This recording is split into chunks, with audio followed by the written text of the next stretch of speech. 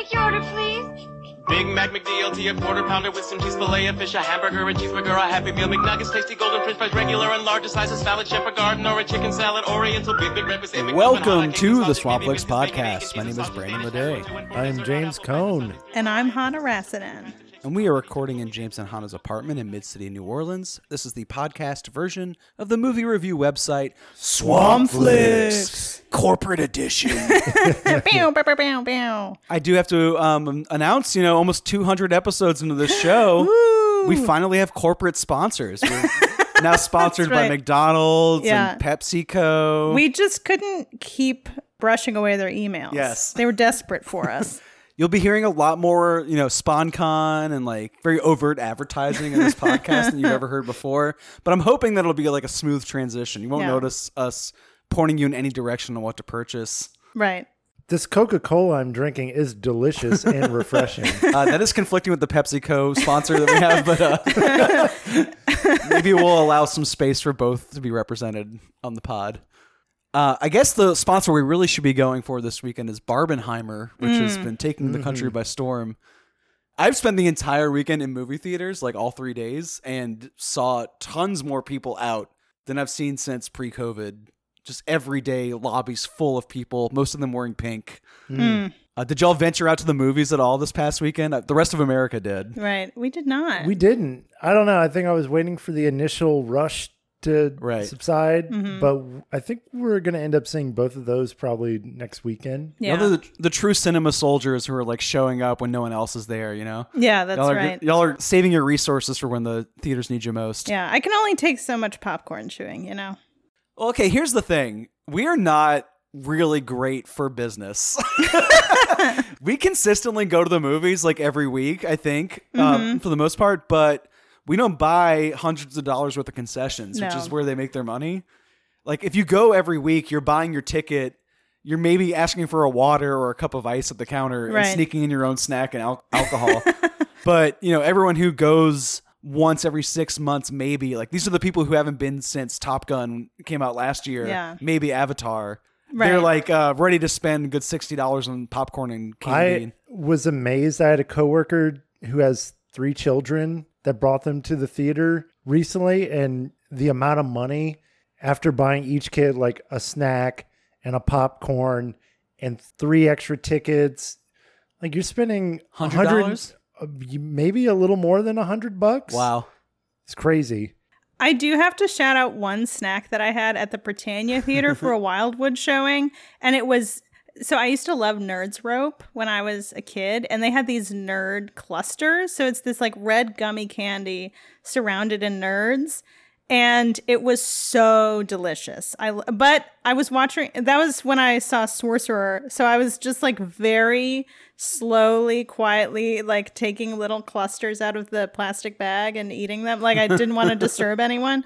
But every once in a while, I will put in the bucks for a movie snack. Oh, you went on that jag too, where you were sample testing every movie theater hot dog in the city. That's true. One I theater did at a time. Yeah, and the Britannia Theater, it's they have those Italian sausages.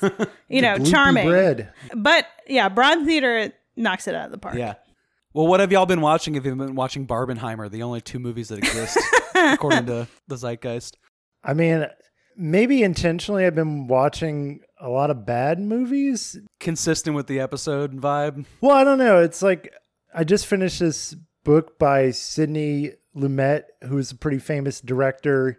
And I was watching some of his stuff, some old Paul Newman films, and they're all really, really good. And I was I don't know, when you see a bunch of good movies in a row, I'm just I need to see some garbage so I can actually appreciate how good these movies are. And so me and Hannah watched Dear Evan Hansen, which I've been wanting to see for a while, which was an abomination, almost to the point of so bad it's good. It's definitely, I think we had a good time with it, but basically just making fun of it the whole time. And the main actor, who played Evan Hansen on Broadway, Ben Platt, who in this movie is 27, playing a 17-year-old, and it's so glaringly obvious he does not belong. Yeah, he is 27 when it was filmed. He's supposed to be playing a high school senior, and they put prosthetics on him to make him look younger. And for some reason, that makes him look 40. So it's just like way all over the place. Compensating where they don't need to and like pointing out the flaw Right. ahead of time. Yeah, so that was very bad. I have a question about this before we move on. Yeah. Okay. Do you think it'll be more fun to watch after a couple decades passed? Because, like, I feel like after revisiting some of these, like, quote unquote, so bad they're good type movies, that, like, it's hard to recognize that stuff the second it comes out. And, like, maybe a little bit of time makes it funnier.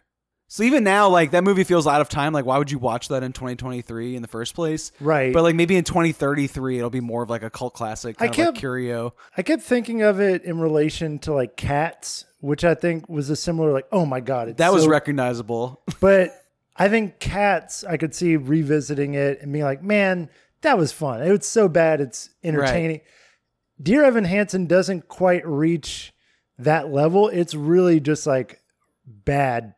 It's doomed to be forgotten. Yeah, I mean, I think, people with a morbid curiosity might go back to revisit it, but it doesn't have that extra little special quality that I think is going to stand the test of time. Cats is a good call. Mm-hmm. That'll stick around. And then another really bad movie I watched in light of the recent text messages that were released with Jonah Hill is Stutz. It's his documentary with his therapist. Oh my God.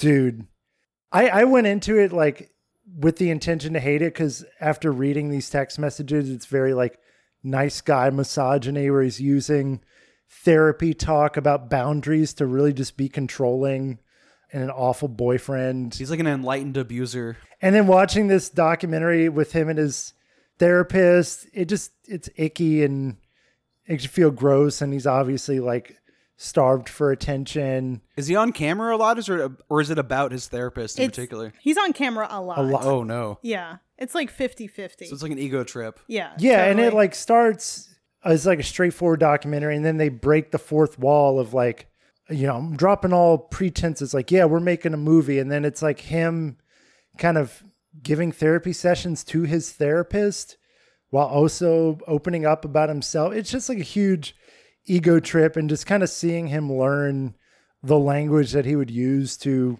control his partner was morbidly fascinating, I guess. But I cringed pretty hard during the whole thing. So that was really bad.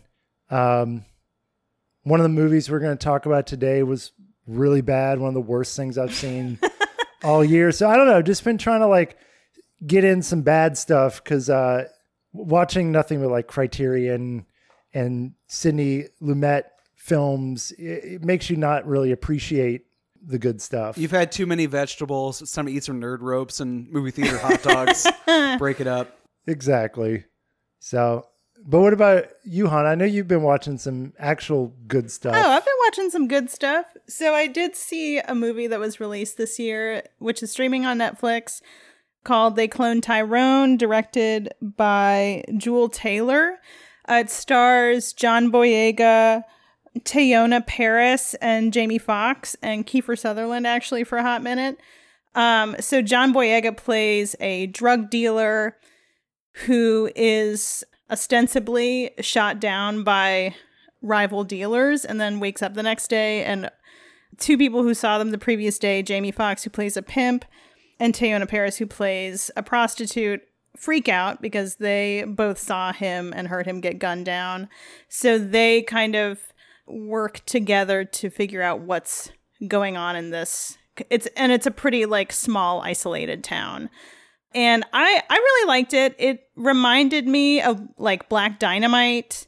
They Live, definitely Sorry to Bother You. It's like very sci-fi blaxploitation. I really like John Boyega too. I think he's great. I know people were like annoyed by Jamie Foxx's shtick, but I really like him too. And I really love like Sorry to Bother You and that whole kind of subgenre. So Yeah. I was very into it. It was pretty on the nose, but I think it was really super fun, really shot beautifully. I thought it's like really dark, moody with some like beautiful kind of neon gel lights. So I thought that was super fun. You know, if you have Netflix, I would throw it on. It was good stuff. All the comparisons you just cited are like more recent throwbacks to that kind of blaxploitation thing, but like not spoofing it, but sort of continuing it. Yeah. I was just thinking that from what I remember reading about this movie, it also reminded me of 3 the Hard Way, which is from that actual like blaxploitation era, and it's about like poisoning the water supply. Totally. Yeah. With this like chemical that only kills black men. Yeah. So it's like there is a, you know, part of that history that continues over.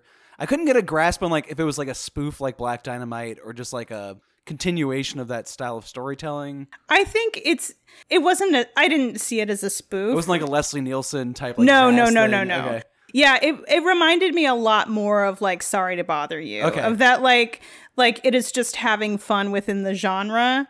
But yeah, I think the film that you referenced, it's like that's very much a part of the plot. Okay. And like the filmmaker is from Tuskegee, Oklahoma, so it's like it has it has a part of that. Like that is definitely integrated into the story. So yeah, I thought it was super fun and pretty interesting. I think I probably like Sorry to Bother You a little bit better if we're kind of looking at recent examples, but I love John Boyega. Yeah, he's fun. And then I had a complete kind of blind watch. I saw this movie pop up on Letterboxd called Miracle Mile from 1988, directed by Steve DeJarnette, who I think only made one other film. And it stars Anthony Edwards and Mare Winningham. It's set in Los Angeles in the 80s. He meets Mare Winningham at the La Brea Tar Pits, which is a museum and also like a natural ecological site, which is very cool. I didn't even know about this place. I just watched a movie yesterday that also features the La Brea Tar Pits. Oh, really? I was going to bring it up. Yeah. Yeah. Cool. Yeah. It's, so it's like this natural asphalt coming up and there are like bones of dinosaurs and other animals that are like preserved in the tar. The title is really funny too, because like La Brea just means the tar. Uh-huh. So like the tar pits. Name of it is the tar pits. Great stuff. So they meet at the museum of the La Brea Tar Pits, and they decide to go on a date, and the power goes out in his building and he oversleeps. He wakes up at like 3 a.m. and realizes what happened. Then he runs to this diner where she works and she's not there. And he goes to a payphone outside and he calls her and he hangs up, and then immediately the payphone rings. So he picks it up and there's a man on the other end who says like he's in a missile silo and like nuclear war is about to happen. And it turns out that he's like accidentally called this payphone. He got the area code wrong. So then Anthony Edwards doesn't really know what to do with this information, but he like goes in the diner and tells people what he heard. And then there's just this like widespread hysteria. And then he's trying to find Mare Winningham amidst all of this chaos. So this was like a complete, I didn't really know anything about it. I think it was recommended in the same like breath as After Hours, which is like kind of a madcap Scorsese film, which we also watched, which was great. But I really, really liked this movie. It's like, it has some elements of Threads, but is like very zany and kind of like madcap and really, really beautiful. Like you've got like the neon kind of LA set pieces, like dingy diners. And I don't know. It was just a really surprising, like fun and emotional and kind of like frenetic film. And I don't know. I would also really recommend it. I think I saw it on Tubi, so it's readily available. Yeah, I don't know. Sounds great. Yeah, it was good stuff. And Brandon, what have you been watching? Too much to mention everything. I took off work Friday this past weekend because it was my birthday. And I've seen at least 6 feature films in the last few days. Oh, boy. I'll try to keep it brief and talk about the 3 better ones, or the 3 more interesting ones. I did go see the Barbenheimer double feature. I did spread it across 2 days and more appropriately double featured them with movies that speak to each other better than the two movies that everyone else were watching. But of the two, I was really into Barbie, like the new Greta Gerwig film.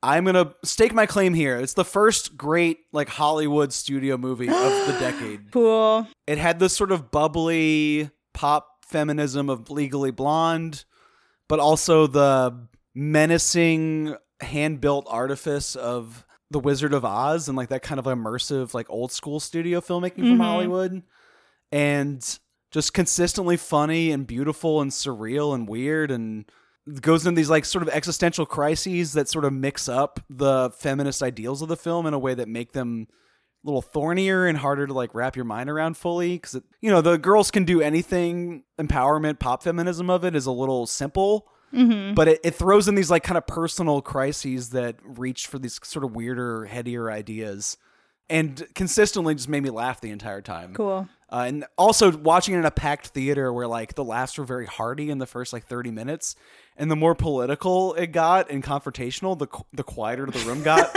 which perversely made me enjoy it more. Yeah, it's just like one of the more fully immersive experiences I've had with a Hollywood film lately, where like I felt like this was the height of the power of the medium. Cool. It's been a few years of like very safe bet corporate IP things.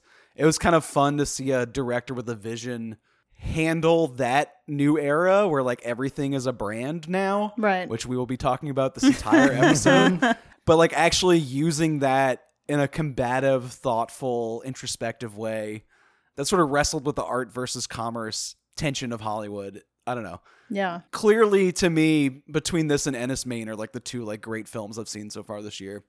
Throwing that out there. It's worth talking about in that register. And then for my birthday every year, I always watch a Schwarzenegger movie. So like the same day I saw Barbie, I went home and watched Last Action Hero. Hell yeah. A favorite from when we were kids. Oh yeah. And continually is rewarding. Like every time I revisit it, I find new jokes or new sort of meta commentary on movie magic in a way that I find surprising. Because it's a movie that gets dismissed for being like a good idea poorly executed, but I don't think that's true. Like I think it's one of Arnold Schwarzenegger's better films, and like talks about him as a pop icon in a way that makes both him and movies look better and feel better than they actually are. Maybe like it's got like a lofty way of thinking about him. I mean, I've seen it fairly recently. It was one of my favorites as a kid too, and it's really clever. Yeah, it's smartly written. It's got a really interesting premise, and yeah, the meta stuff is actually pretty interesting. It's got some good like action stuff. It's a really good Arnold movie. So in Last Action Hero, a kid who was slightly older than us when the movie came out buys a magical movie ticket that when he goes to see the newest Arnold Schwarzenegger movie, his favorite movie star, he gets magically transported into the film. And because he's a smark who like knows all of the like tropes of action movies, he's like smarter than everyone else in the movie and can like point out like, oh, this is what's going to happen next. That guy's obviously the killer. This person's obviously double crossing you. And Arnold is like completely unaware of who Arnold Schwarzenegger is. Like he's like in the character. He never breaks kayfabe. And also is eventually undergoing an existential crisis in the same way that Margot Robbie goes through in the new Barbie movie. Like getting confronted with the fact that he's a fictional character who holds up all these like hyper masculine ideals completely breaks his brain when he goes into the real world and like has to confront the fact that he's a construct and not a real person. Yeah. And the parallels between Last Action Hero and Barbie made me appreciate both films better in a double feature, which I can't say that watching Barbie close to Oppenheimer did in any way whatsoever. So I don't know, maybe I would recommend that as a double feature more, like not to be gender essentialist and like full tilt binary on this, but like it felt like Barbie for boys in like a very like deliberate way where like it was doing kind of the same thing, but it was for like little boy action hero marketing versus like little girl glamour doll marketing. Yeah. But it was the same idea from two different approaches. Barbie has the benefit of 30 years of gender discussion under its belt to like, kind of soften the more gender essentialist ideologies, but like the two of them I think are in conversation with each other in an interesting way. Yeah. And it's just full of like people you recognize that maybe you didn't know in 1993. Like even the villain, who's always been super creepy and upsetting to me, Tom Noonan, also played the Frankenstein character in The Monster Squad, another childhood favorite. We recently watched that movie, What Happened Was, where he goes on that awful date.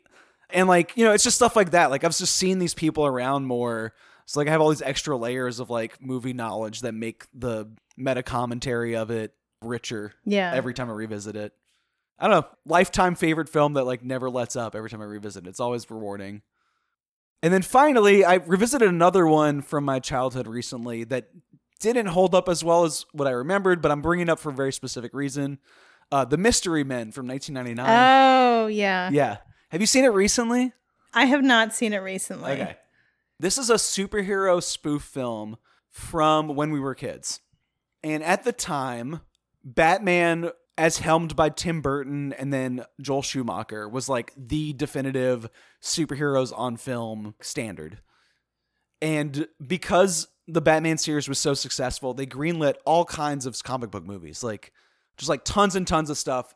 Some of it actually made it to the screen. Like we saw X-Men and Blade and Hellboy and Daredevil and like things that just got kind of pushed through the pipeline because Batman was so successful.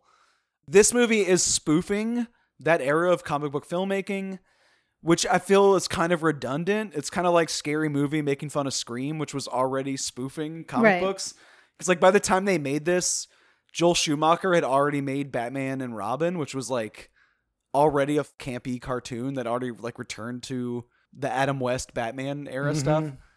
But this movie's full of Gen X comedians, and much like Last Action Hero, like watching it again in my 30s, I'm like, I recognize every single face on the screen. Yeah. Like Janine Garofalo and Ben Stiller would have been familiar faces to me in the 90s, but now it's like Paul Rubens is in there. Kel Mitchell was like also a big deal when we were kids because of all that. Greg Kinnear plays like the actually successful superhero that's like corporate sponsored and has all these advertisements all over his like superhero uniform. And William H. Macy. William H. Macy is like very funny. And this is probably one of the first times I ever saw William H. Macy. So like going back and seeing this like legitimate actor play a superhero who treats crime fighting as like he's just punching the clock doing like a normal job is a much funnier gag now because there's just like so much more information to like return to. I think the movie's fine. It's like a pretty good joke about these sort of like slacker superheroes who are not particularly good at their job and can't match Greg Kinnear's like handsome Chad energy as like the actual superhero. They're like kind of just picking up the pieces that he can't achieve as one person who's corporately sponsored. The look of it though was like surprisingly good for a spoof of the Burton stuff. There's some cheap CGI, but it's also shot from these really overachieving Dutch angles and like swooping camera shots. It's very sugary and fun, and like there are a lot of fart jokes and like exciting goofball stuff that's like for children specifically, even though it's got that sarcastic Gen X attitude.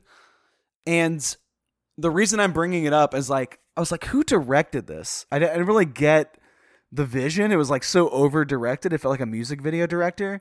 And I looked up the guy's name. His name's Kinka Usher. And he was famous for directing advertisements. And this was like his like attempt to break into feature filmmaking. So he directed specifically the Taco Bell Chihuahua ads and the Got Milk, dairy industry advertisements. Oh, wow. Which are both like iconic. Yeah. And because he was the director, most people who were like cooler and like had some like comedy scene cred were kind of iffy about joining the film. And Janine Garofalo read the script and was like, oh, this is actually funny and like could be something really exciting and cute. And like kind of talked Ben Stiller and like some other people she had worked with before and like got the ball rolling, some momentum on people joining this Gen X slacker comedy that looks like a superhero movie. Yeah. And I like the sort of over-directed, too much style Hollywood filmmaking stuff. Like the reason I loved Barbie is because it's too much. It's overwhelming, and it's like if you're gonna throw that much money at the screen, I want to see it all, and I want to see like the high artifice. I want you to build some physical sets and like put me in a world that you constructed. Yeah. I think Mystery Men does the same thing. It's just like at the time that art form was not as respected. Like a music video director and a commercial director were not valued in any way whatsoever. Yeah. So I don't know. I thought it was like a fun watch visually. Yeah. I probably saw that like 3 times when I was growing up. I really liked Mystery Men, and specifically I loved Janine Garofalo. I had no idea who she was. I just knew she was like the badass chick with the her father's skull on a bowling ball, and that was like incredible. Great superpower. Yeah. She's like the spokesperson for like Gen X apathy, right? Like, Yeah. Her sort of like sardonic, I'm too cool for this attitude really sets the tone for that movie. Yeah. We watched fairly recently a Janine Garofalo movie. Do you remember what it was, Sana? Was that the one with the where she was on the radio show? Oh, the Truth About Cats and Dogs. Yeah, that's I haven't it. seen that. It's a fine. I like her though. Like anything from that era, you know, like Reality Bites and Romy Yeah. and Michelle's high school reunion. High School Reunion. Yeah, Clutch performance that like really gives that movie some like grit and bite and bitterness that it like really needs because it's so sugary. Yeah, I love her very much. I think she like makes Mystery Men cooler than it actually Yeah, is. Yeah. totally. Ben Stiller though, like one of the least valuable players in that cast, even though he's like the lead. Yeah. He's just like bringing nothing to the table, and you can feel her like kind of pulling the project together. Yeah, totally. And yeah, I brought that up because we are talking about advertisements today. Specifically junk food ads. I don't think that was like the specific reasoning behind this episode, but we all picked movies that advertise fast food brands, junk food snacks, just like garbage that we put into our bodies that the movies were telling us to go buy as soon as the credits roll at the end. and honestly, some of these films did make me want to go out and buy the product that they were selling. So They worked. it worked. And at least one of them made me want to never purchase the product again. There's a specific ego you didn't want to feed Right. at the end of that. I do think this is a good timing, though, because of Barbie, which is the #1 movie in the country right now, and honestly might end up being the most successful film of the year, which is deserved, but I think is going to make movies worse. Yeah, the reason I had picked this topic was noticing the trend of like Air, about, you know, Nike Yeah. shoes, the BlackBerry movie, There's one about Tetris. Tetris. There's one about Gran Turismo, the video game, which I saw an ad for in front of Barbie yesterday. Oh, I would also lump the Tom Brady movie 80 for Brady as part of that. Oh, Like, yeah. it's just movies about brands, and like that is the IP that's being sold to us right now. It's not even like a comic book we remember from when we were kids or like a TV show that's being revived. It's just straight up like products we've purchased that we might have a fond memory for because they've been around forever. yeah. And something about that really, really bothers me. But then seeing how some of these movies have gotten good reviews and audiences seem to enjoy them, it feels like a trend that's not going away. Ooh, there's another one this week coming out that's about Beanie Babies. What? Just like an R-rated comedy about, Oh my remember God. Beanie Babies? It's like the whole concept of it. God. Is that like a sausage party thing? I'm just trying to imagine what an R-rated Beanie Baby movie is. I don't know. I don't plan to find out. I do think like Barbie will make this worse. Like we're seeing the tip of the iceberg here, even though it's like 7 or 8 movies that all came out this year. I don't think it's going to stop anytime soon.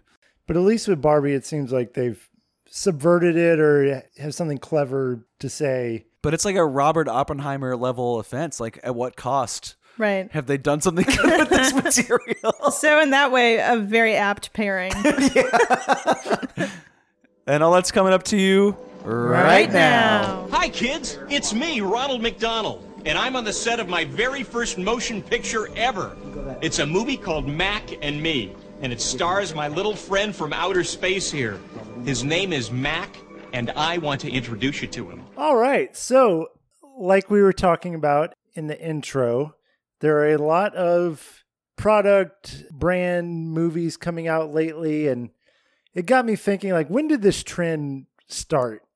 And for some reason, I had in my mind that it started in the 80s, because the 80s just feels like when big capitalism really like took over. Mhm. into Hollywood. But then when I was actually looking at like the history of product placement in films, it pretty much goes back to like the beginning of filmmaking. There was like British films in like the early 20th century that were pushing this brand of soap, apparently. So product placements have been a part of cinema almost since the beginning of cinema itself. Well, it's like an art versus commerce thing in general. Like Right. movies have to make money for you to make more movies. It's just people used to hide it better. Yeah. Like it used to be like, oh, I'm making this for artistic reasons, not to like make Wall Street money.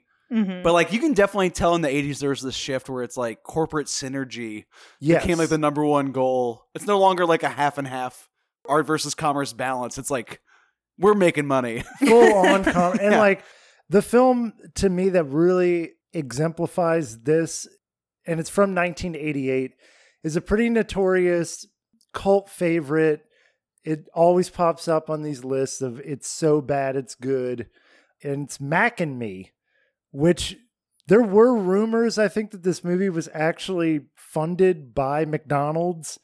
I don't think that was true, but reading about its production history, I think the producer used to work in marketing for McDonald's, so he kind of had an in with that company, and there was some weird overlap of McDonald's kind of giving their brand name away for this film in hopes of like recouping some money. So I don't know. There was some shifty behind the scenes stuff, but Mac and Me is essentially a ripoff of E.T. E.T. came out, I think, in like 82. Yeah, it's like 6 years later. Right. And I was reading an interview with the producer where he basically said like, yeah, you know, we need to make this generation's E.T. It's like it's 6 years later, but it feels really like late in the game to be riding the wave of E.T. Conceivably, though, you could have been 13 years old when you watched E.T. and then been 19 years old and had a child, been a parent by the time this movie came out. I guess so. It's a significant amount of time in a child's life only. So Yeah. like children who were in the ET like range would have been like aged out to watch Mac Yeah. and Me in theaters by the time this came out. And honestly, like I wasn't even born when E.T. was made. So Mac and Me really should be like my generation's E.T. I think the problem right off the bat, as soon as the film starts, is E.T. had this thing where like he was pretty ugly to look at, but he was also cute and adorable, and like you could fall in love with E.T. The very first image from this film is of the aliens, and they're horrifying. They look like they have disease, like liver spots all over them. They have like a puckering anus for a mouth. Yeah.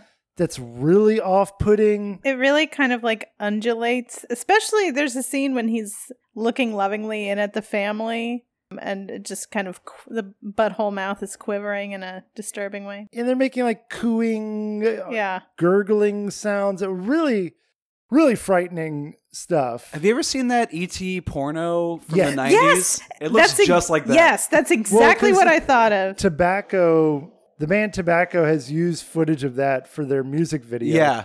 And that's exactly what this reminds me It's like of. a German ET porno spoof. Yeah. But yeah, it's like just as disturbing and cheap as this corporate product. Like words really can't do like you just have to see the way that these things move too. Yeah. Their heads are kind of like bobbling and their hips are wiggling. It's just like really disturbing. We're like right off the bat at the beginning of the film is them on this barren desert-like planet, and they're having to like suck up and drink water from like the rocks. Oh, it's not water, buddy. Well, so they're fucked. This planet is fucked. They get sucked into this like space station thing that NASA has sent up there to, do soil samples or whatever. And they all get sucked into it. They get brought back down to Earth. They break out of the research laboratory, and the little Mac, which Mac stands for, what is it, like? Mysterious alien creature. but also McDonald's, Right. which we'll get to. He's a little Mac. Yeah, right. He's a little Mac, not a big Mac, not yet. And then it essentially follows the plot of E.T. He joins his family, and he has these government operatives that are after him, trying to, kidnap him or whatever for research. But a good chunk of the movie is just Mac, the boy who is in this wheelchair. It's kind of like, is he there? Is he not there? And there's really not any conflict at all in the first hour of this film. It's just like Mac doing little mischievous things and the wheelchair boy being like, there's an alien creature here, and his mom doesn't believe him. And I do want to interject one pivotal production detail. Is they actually cast a kid who uses a wheelchair in real life. Well, I was going to get to that. Yeah, that's pretty impressive. And, there's a lot of talk about representation in films now. And it is admirable that they picked an actually handicapped child to play this role. The only problem with that is that he is not an actor. This was his first film, and he can't act worth the shit. He's not the worst actor, though. His neighbor, another child actor, she's truly awful. Right. I was thinking that too, but then he is better than the other child actors. So really, with the caliber that this movie went for, I think it's probably good that they cast him as opposed to an equally bad child actor who isn't handicapped. We also have to distinguish the difference between quality and enjoyment here. If these kids were competent actors, I don't think the movie would be as entertaining. Yeah. And I need it to be fun to watch the entire time. And the inane, off-kilter acting decisions among these children only increased the entertainment value in the shots in between when Mac and Mac's family were on camera, which is the real gold. Yeah. So they kept me strung along until we got back to the alien creatures who were hilarious. Well, and I've seen this movie a few times, and what struck me watching it this time was just kind of to your point, just odd choices. Yeah. And little stuff too. I don't know, when they're moving into their new house, the mother kind of admonishes one of the movers, hey, that's my stuff. And he's like, it's just the pads to move the furniture. And that's it. That's the end of this. Why include that? Why include there? And there's at the end, there's a thing with horses. Why are the horses chasing out? Little decisions where I'm I have no idea why you made this choice. So much of it feels just, and I think it's because the film was sort of written as they went along and there was very little pre-production. So it seems really thrown together at the last minute. I think this director makes interesting movies. He also made Tammy and the T-Rex. Yeah. Which is on the list of so bad it's good, quote unquote, which is a moniker I reject the older I get. It's if I'm entertained and I remember what happened and it's vividly novel, it's not so bad it's good. That was an entertaining, fun movie. Right. I think this movie and Tammy and the T-Rex are both memorably entertaining. And I think it's those little odd character choices and little odd snippets of dialogue in between the weirder stuff that keeps it fun and memorable. And there are some really memorable moments in here. The first one being, and I've seen it through the years, Paul Rudd when he goes on Conan, actors are supposed to bring a clip of their latest film, and he always works in this clip from Mac and Me of the boy in the wheelchair going down the side of a mountain and then just plummeting down at least 100 feet into the water. Yeah. And then Mac's little puckered face coming up. Not the only time he's put in peril as the story goes along, the child. Yeah. And they do make use of the hilly rural area that they live in where this boy in the wheelchair is going very fast down some of these hills and being chased by CIA agents and or FBI or whatever. But anyway, that's the first real over the top memorable moment. And to get to our topic today, there is a central McDonald's dance sequence that is one of the most shameless corporate plugs you will ever see. And it is so, even though the film's 88, it feels so 90s, just the attire and what they're dancing to. And the idea that McDonald's is the central hub for all social activity in this town.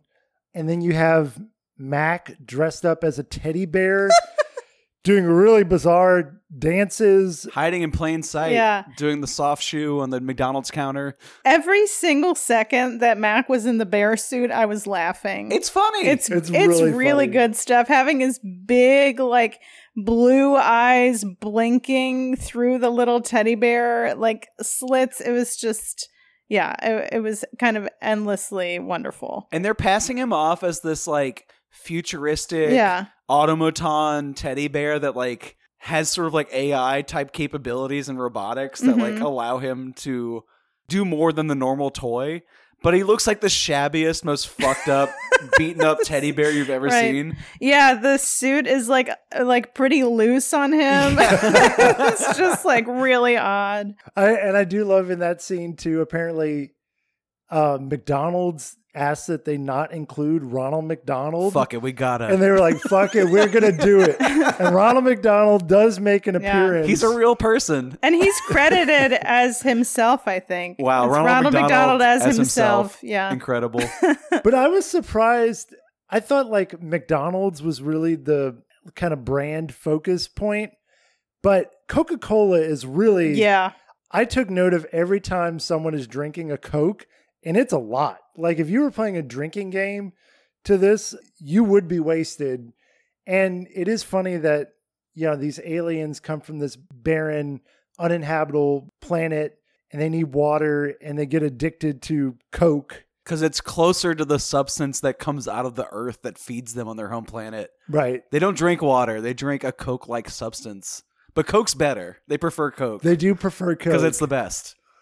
And but there are so many shots of like the main protagonist when his mom is making him lunch and there's just like a tray with like a sandwich and a Coke and there's just like Cokes with straws everywhere and just Coke.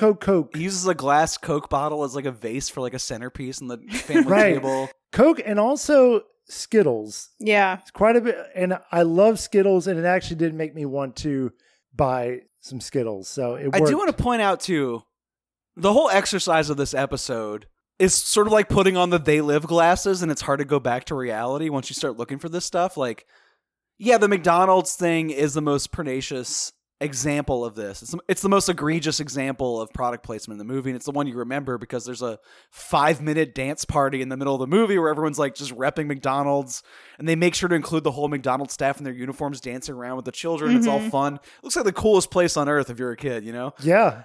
But the Coke stuff is more of the regular example of how Yes. product placement is integrated into feature films. It's the like more subconscious inclusion of this stuff to where like it's become normalized and you don't even really notice it until you're looking for Right. it. And like when you think back to E.T., that movie had a huge product placement for Reese's Pieces. Reese's Pieces, man. Yeah, like it's a huge part of the movie. I feel like Reese's Pieces is still like living off of that product placement. It's a great product. I don't want to like besmirch the name of Reese's Pieces. It's Yeah. very delicious. But yeah, it's like the movie E.T. is an art piece by someone who made a whole subgenre of films that are like kids on bikes, sci-fi adventures. Mhm. And like it is part of Spielberg's entire filmography in a very central way. But it's also an advertisement for a very specific brand of candy. Yeah. And like it got away with it where people still respect it. This movie does not get away with it. It's like so blatant and in your face and overt that like it's at least more out in the open and honest about it. Or it's like, we are paid to advertise this stuff. I'm not going to show you the back dealings and like what checks we cashed, but like someone gave us money in production funds to place as many Coca-Cola bottles on the screen as we could.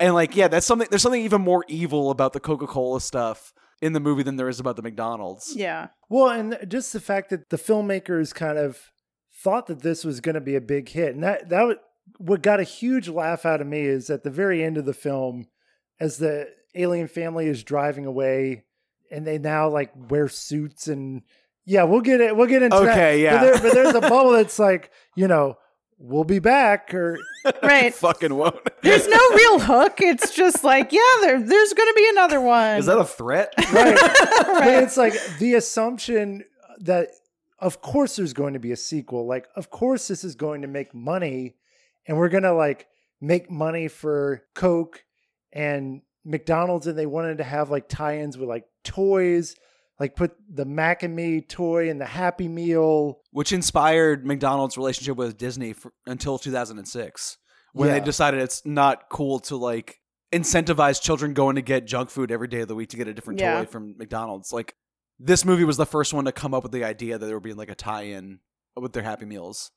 Yeah, and I think there was also tie-in with like McKids. I was reading, so Sears is another big point in this movie, which it's insane that the mother can support as a single mom, 2 children in like the Valley in California on a salary working at Sears. That's Reagan's America, buddy. Yeah, I don't think so. But apparently Sears carried McKids, which McDonald's had a like child's clothing brand. And so I don't know, that's where it gets nefarious. Where like Sears is partnered with McDonald's, who's partnered with the Coca-Cola company. Yeah.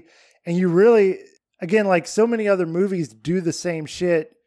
It's less like in your face. And this movie is so egregious because it's right there out in the open. Well, and I haven't seen E.T. in a long time. I saw it when I was a kid. But, you know, just Spielberg in general, like he does have heartfelt storylines. Right. So there's a lot there. And then if you have this product placement that is kind of subtle or subconscious, it's like there's more other stuff to focus on. And then it's like the Reese's Pieces can kind of run in the background. Whereas Mac and Me is missing the heart of the story, but it has not only the Reese's Pieces equivalent, which is Coca-Cola, but like then you have Sears and then you have McDonald's. It's like so much of the product placement without any of the heart to kind of distract you. And I think that's kind of why it feels, I mean, it is more egregious, but it also feels like an insult to art a little bit, even though it's extremely entertaining. I mean, I guess, yeah, I struggle with like how to even rate this movie in my head. Cause like, to me, it's very entertaining. It's objectively a bad movie. Disagree. You disagree? I think it's bad. But like you said, I was extremely entertained. That means it's a good movie. Well, just because, I mean, I was entertained watching Dear Evan Hansen because of the abomination that it was. It doesn't mean it's a good movie. And that's sort of where Mac and Me falls. Like, this is an abomination, but a very entertaining one. But I don't know if entertaining is enough. I think with time, things like this become more interesting. Like, if I had seen this movie as an adult in 1988, I might have been more upset by what it was doing because it was like doing real world harm. Like Barbie, even. Like, I loved Barbie. It was like one of the better movies I've seen all year. And at the same time, in the back of my mind, I was like, it's so fucking weird that this like art piece is being created in a way that's like brand extension and also like brand rehabilitation. Yeah. But it's not marketed towards children. Mac and Me's even worse. It's like it's marketed towards children and making them feel good feelings about Coca-Cola and McDonald's. But like watching it 30 years later, 35 years later or whatever, it's like funnier that it did that. It can't hurt anybody anymore. And like maybe I would have more of a moralistic stance about it as an adult back in the 80s. But now it's like, it's not going to trick any kids into thinking that McDonald's or Coke are cool. It's got this kind of absurdist streak to it where like there are certain controls in Hollywood that are supposed to make money for corporate brands and also put art in front of people to entertain them. And you're not supposed to see the mechanics of that. It's not supposed to sneak out into the wild that you see the sausage getting made. What we're talking about today are movies where it's like very overt and blatant and out in the open that we can see what they're doing. And there's something that like over time becomes more and more interesting when that like sneaks out into the open. And like in this movie, I think it's genuinely funny and entertaining. And every time I saw Mac, I was completely delighted. a very funny looking character. When he's in that shirt at the end, yeah. I thought that was Very cute. adorable. And it's also like an open acknowledgement of what we're doing all the time. And there's something like kind of refreshing about the honesty of the way this movie sells Coca-Cola versus the way that E.T. sells Reese's Pieces. Like there's something like just very like transgressive almost about being like out in the open, like I want you to buy Coca-Cola when you Right. leave. Well, I'm in and- bed with McDonald's. And Yeah. I found it extremely dystopian at the end where the alien family essentially adopts like American gender norms and consumption really quickly. Like Yeah. within like a couple days of being on planet Earth, they're like, yep, we're humans and we're capitalists now and we love the system. We're going to ride. I will remind you, this was Reagan's America. A great time to be here for everyone. And the movie feels I don't want to get into like the politics of You it, but have to. It's Mac and me. but it feels really political in a way that I know it didn't intend. But essentially, like that 80s Reaganomics, kind of like the Make America Great Again. Like if we could just go back to the 50s where everyone drove a T-Bird and like men wore suits and we just consumed Coke and ate hamburgers, like that's Americana. And it's really in your face about that message. I also did get like kind of a flavor of immigration. You know, there's that scene where like they're in the market and like the Big Mac takes a gun and is just like wildly shooting things, and the police are telling him to stand down, and then all of the kids are like, he doesn't understand what you're saying. You know, that felt like, I think it's going too far to say commentary, but it felt like it was getting at that. And especially in the end, I mean, essentially they assimilated into American culture. Yeah, the commentary at the end is like they have a home planet that they are offered free ride back to. Like, Yeah. we will send you back to your Mac planet, but they decide to stay in America, not Earth, America specifically, because America has McDonald's and Coca-Cola. Yeah. But did you see their home planet? It kind of sucked. I mean, if it's McDonald's and Skittles and Coke versus like a barren wasteland, I might choose like America. But if you're an American Reaganite in the 80s, that's what the rest of the world looks like too, you know? Like America's the promised land and everywhere else is desolate third world wasteland. Also, California doesn't look all that different from their home planet. Probably because it was filmed in California. But like, I guess my assumption in the beginning was that they were accustomed to the climate that they were in. You know, it's like the world is a desert unless you have capitalism. So I will say the way I was sort of thinking about these movies and the product placement is like, do I want the product after watching the film? And I will say, like, I was kind of craving McDonald's. Yeah. And it's weird because the film doesn't actually show any of the food. It's really just like showing how cool it is to even be in a McDonald's. But like, especially with Skittles and the Coke I was like, man, yeah, I kind of want those things. So on that level, it was effective. I'd love to go breakdance with all my friends at the McDonald's. Yeah. It sounds like a fun place to hang out on an I afternoon. do vaguely remember a time in like elementary school where kids were having birthday parties at McDonald's. Playland. Yeah, when they had the Playland. Yeah. Mhm. So I had a good time watching. It's a fun watch. Yeah. I think this is too thorny of a topic for the three of us to settle. I think we need to bring in an expert from the outside. So we've contacted Brittany Lumbas to come in and Emergency. I flew over here as soon as I heard. yes, As someone who has had multiple birthday parties at McDonald's places. what? Nice. Did And you get a my little brother paper did crown? too. Yeah. Hell yeah! Yes. McDonald's, and then I was also part of like the BK Kids Club. Whoa. Which also had a kid in a wheelchair in the main group of children. Right. Why didn't they go with Burger King? Right. I'm sure that was a debate because a lot of the movies we're talking about today had like multiple brands Yeah. like vying for Yes. which one got to do what movie. Yeah. And PepsiCo and Coke seem like the only two companies that had any say so. Because the rest of the movies we're talking about today were all in bed with PepsiCo. And this is the one Coca-Cola holdout in the group.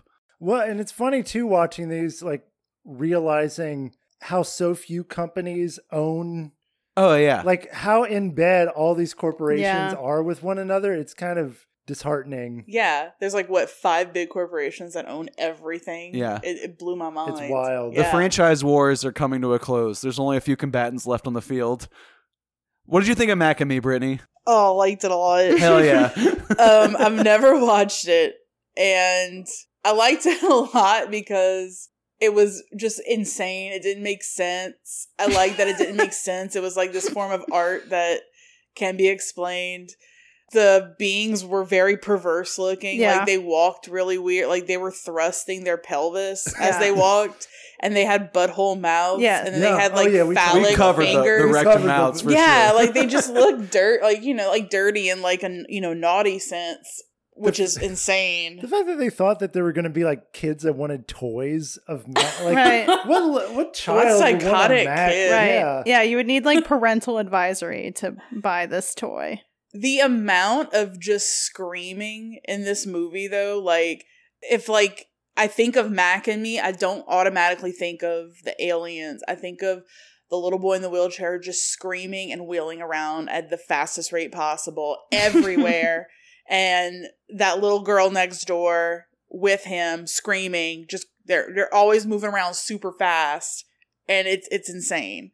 Well, one thing we did not cover so far was the big showdown at the supermarket, which, the immigrant aliens are confronted by the policemen because they have guns and, look odd, which is enough in Reagan's America to get you shot and executed on sight. But also, the protagonist is caught up in the crossfire, and in the American cut of the film is exploded to death by the gas leak explosion grocery store incident, and dies on camera and is revived by Coca-Cola because it brings life to all children everywhere. Or the magic of Coca-Cola through Mac's fingers. But also, in the Japanese cut of the film, which I sent to everybody, there's a scene where the kid is shot in the chest with a gun by a police officer that they cut out of the movie, which is, I think, pretty consistent with the director of Taming the T-Rex putting R-rated violence into children's films and being told he can't do that and having that removed in the edit. So yeah, I would love to see the restored Mac and Me cut with the child getting shot. Same. I would pay good money for it. Just watching though his limp body in Right. the wheelchair was pretty grotesque.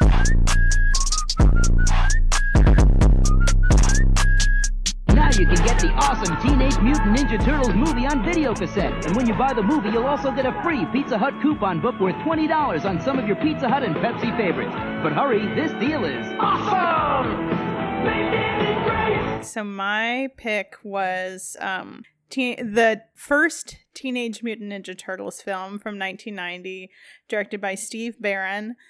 I really have never watched any Teenage Mutant Ninja Turtles content. Whoa. I've never read the comics. I've never seen a single movie. I've never seen the TV show.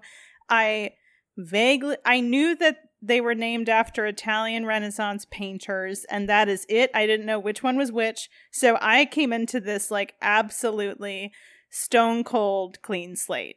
I did know, however, that the turtles love pizza. And that is like the crux of the product placement in this film. So I think, Brandon, you were talking about like competing corporate enterprises. And the Teenage Mutant Ninja Turtle legacy it's kind of been a back and forth between Domino's and Pizza Hut, but it seems like it's mostly Pizza Hut, actually. Like, this was the Domino's movie, and then, like, there was this, I really don't know what this is, so maybe y'all know more about it than me, but the Coming Out of Their Shells tour. Oh, yes, I know a lot about this. Okay, where they were reimagined as a hair metal band. Yeah, they toured the United States and parts of Mexico as a, live action version of this movie. Yeah. Now, they did not have the same animatronic suits. They made them look nice and professional. Yeah. It was a little more grotesque and ramshod, but Yeah. it was a touring concert that there was a VHS release of. Yeah. And that was very much a Pizza Hut deal. Even this movie, Pizza Hut has their stamp all over it. Like, Domino's had a moment, and Yeah. Pizza Hut just completely subsumed them. Yeah. So I think the interesting thing about the Teenage Mutant Ninja Turtles in terms of advertising is that they were like used as advertising tool, like they were in commercials for Pizza Hut. I mean, I think it's like when you create a like kind of synergistic product that you can use to attract people to the theaters and then also to sell your product outside of like a film or a TV show. I did watch a quick crash course documentary on the history of this product, which has been my entire life like something I'm mesmerized by in a way that I cannot explain. Yeah. I watched this movie from 2014 called Turtle Power, the definitive history of the Teenage Mutant Ninja Turtles. Wow. So if you want a 90-minute crash course, it does not actually illuminate anything about why it's successful. It's like the same reasons I'm excited about the Ninja Turtles, and I continue to be this way. There's a new movie coming out in like 2 weeks, and I'm like, I will be there opening day. And it's just like 90 minutes, this documentary of people being like, there's just something about it. Yeah. You know, people are just like drawn to it, and we can't explain it. The Lubitsch touch. Yeah. The turtle touch. It's the turtle touch. That's the Turtle Power. So they started as a underground comic in the time of like the Robert Crumb, black and white alt comics that were like kind of making fun of Marvel and DC and going through this more like zine culture underground feel. And it was just a joke. Like they were specifically spoofing Daredevil comics in particular. Like in Daredevil, the villain is called the Hand. And in Ninja Turtles, they're called the Foot. The Foot, yeah. Yeah, it's just like jokes about superhero comics. And it's like, how ridiculous would it be if there were these like Ninja Turtles who are notoriously slow? Yeah. But instead they were swift. Right. Like that's the whole joke. And for some reason it just took off and became a cartoon. And then the reason they were able to sell the cartoon was because it had so much potential as toys. So like even the original corporate explosion of this, where it was just like suddenly on every television set in America, was that it could sell a product. Like it was so apt to making toys that little kids were mesmerized by in a way that no one could really explain why. No, and I do remember like being a very young kid and my like mom or some parental figure would like take me to Toys R Us and pick out the latest Teenage Mutant Ninja Turtle thing. I had the van and I had the big dome, and it was like, it got me very giddy as like a little boy. But yeah, I don't know why I was so into it. I just was, you know, as like a small kid. And it still persists now. Like little kids now are still buying Ninja Turtle toys. They still have like a massive section in the toy aisles. Yeah. It's hard to explain. And like the documentary did not open my eyes in any way. It was just like, yeah, it just sells. Well, I think it's because like they're very colorful and they're exciting. They have like a cool way of being like, this is really cool and gross at the same time with a lot of the accessories that come with them. Like I still have a crap ton of my Ninja Turtle action figures, but they had all like different, you know, be like, here's like a version of them with like ancient armor, and here's like a version of them on all skateboards. And the one I remember the most, I can't remember the villain's name, but it was a brain in the stomach of this like giant dude. Krang, yeah. Of course. Oh my, yeah. But like, you know, like it was so gross, but it was so freaking cool, and everything was neon, and they all had like a fun feature that they could do. That is something I will speak to the behalf of like 90s content figures. And also the new version of this movie is like, they understand that kids love grotesque stuff. Yeah. Like just like farts and sewer smell and disgusting little creatures crawling out of the dark. Like kids love creepy, crawly, nasty things. Yeah. So like that kind of explains it. But I also think it's sort of a confluence of like, it is part stoner culture. Yeah. Like, you know, they're obviously like high. They love pizza. They go surfing. So it's sort of that like dude bro thing going on. But also the martial arts aspect, and they're very like disciplined. I don't know. And like the weird mix of like gross sewer stuff with the cartoonishness. So it's some weird amalgamation of all these different little pockets of things that just like works. There's just something Yeah. about Just it. something about it. I don't know. Why would you would want your pizza brand associated with something so gross and odd and harder to find? I don't know, but Yeah. Because it Turtles in a smells. sewer. Yeah. Well, the pizza in this movie is also gross. Yeah, which is pizzas it's look like awful. very slimy and gray and strange. So anyway, this is the first Ninja Turtles movie. I'm sure a lot of people know what happens in this, but Splinter is this mutant rat. He is the rat of a former ninja master, and he he practiced his moves as he was fighting. And there's this little scene of like little rat Splinter practicing martial arts, and it's very cute. And was kind of dipped in toxic sludge in the sewers of New York. These 4 baby turtles were also dipped in this sludge, and they mutated as well. And he's like created this cadre of ninjas. And there is this crime ring led by this like evil ninja master, Shredder. And it's this like huge crime ring of like teenagers, like New York teens, who are just stealing things left and right, like stealing the TV that a woman is watching on her porch, like just a blatant like open air. And they've created this like very hip subterranean like skate park where you can play video games all day. Yeah, right. It's very like Island of like Lost Boys from Pinocchio. Or Oliver and Shut Up and Drink Your Gin. Yeah, right. So the story starts with April O'Neil, who's a reporter reporting on the crime, and she's kind of like suspects that the Foot is responsible. Some teens try to mug her, and the Ninja Turtles subdue them, and she's being pursued further by the Foot. Eventually, she is like Raphael, I believe, takes her down into the sewers to protect her. And anyway, I'm not going to get into the... Well, no, I do want to pause, though, because you were like kind of caught up on Raphael just for a second. Right. So, as someone who's new to this property, this IP, do you feel like you have a good handle on the different personalities and color coding? And I for sure, yeah, like... They all look the same. Right. Yeah, I definitely think so. Like, Michelangelo is like the fun kind of... He's the one that loves pizza. Cowabunga, dude. Yeah. And then Leonardo is like the leader of the crew, and he's this kind of like straight-laced, more tactical... Or I don't know. He's the most nobly He's committed got to his the head cause. on straight. Yeah. Is he the one that's voiced by... One of them was voiced by Cousin Oliver from the Brady Bunch. I gotta be real with you. I've never looked into who voiced who on this because they're just real people to me. They all, know? yeah, they all make cameos at some point in the movie. Oh, really? That's funny. Yeah. And then Raphael's definitely the hothead. Yeah. Yes. But then I guess the one that I couldn't really pin down is Donatello. He's like a nerd. Okay. He is actually like the technical, like smarty pants character. Yeah. Which I guess overlaps so much with Leonardo that it doesn't really like mean much. Yeah. I feel like he was like the least like Ninja Turtle.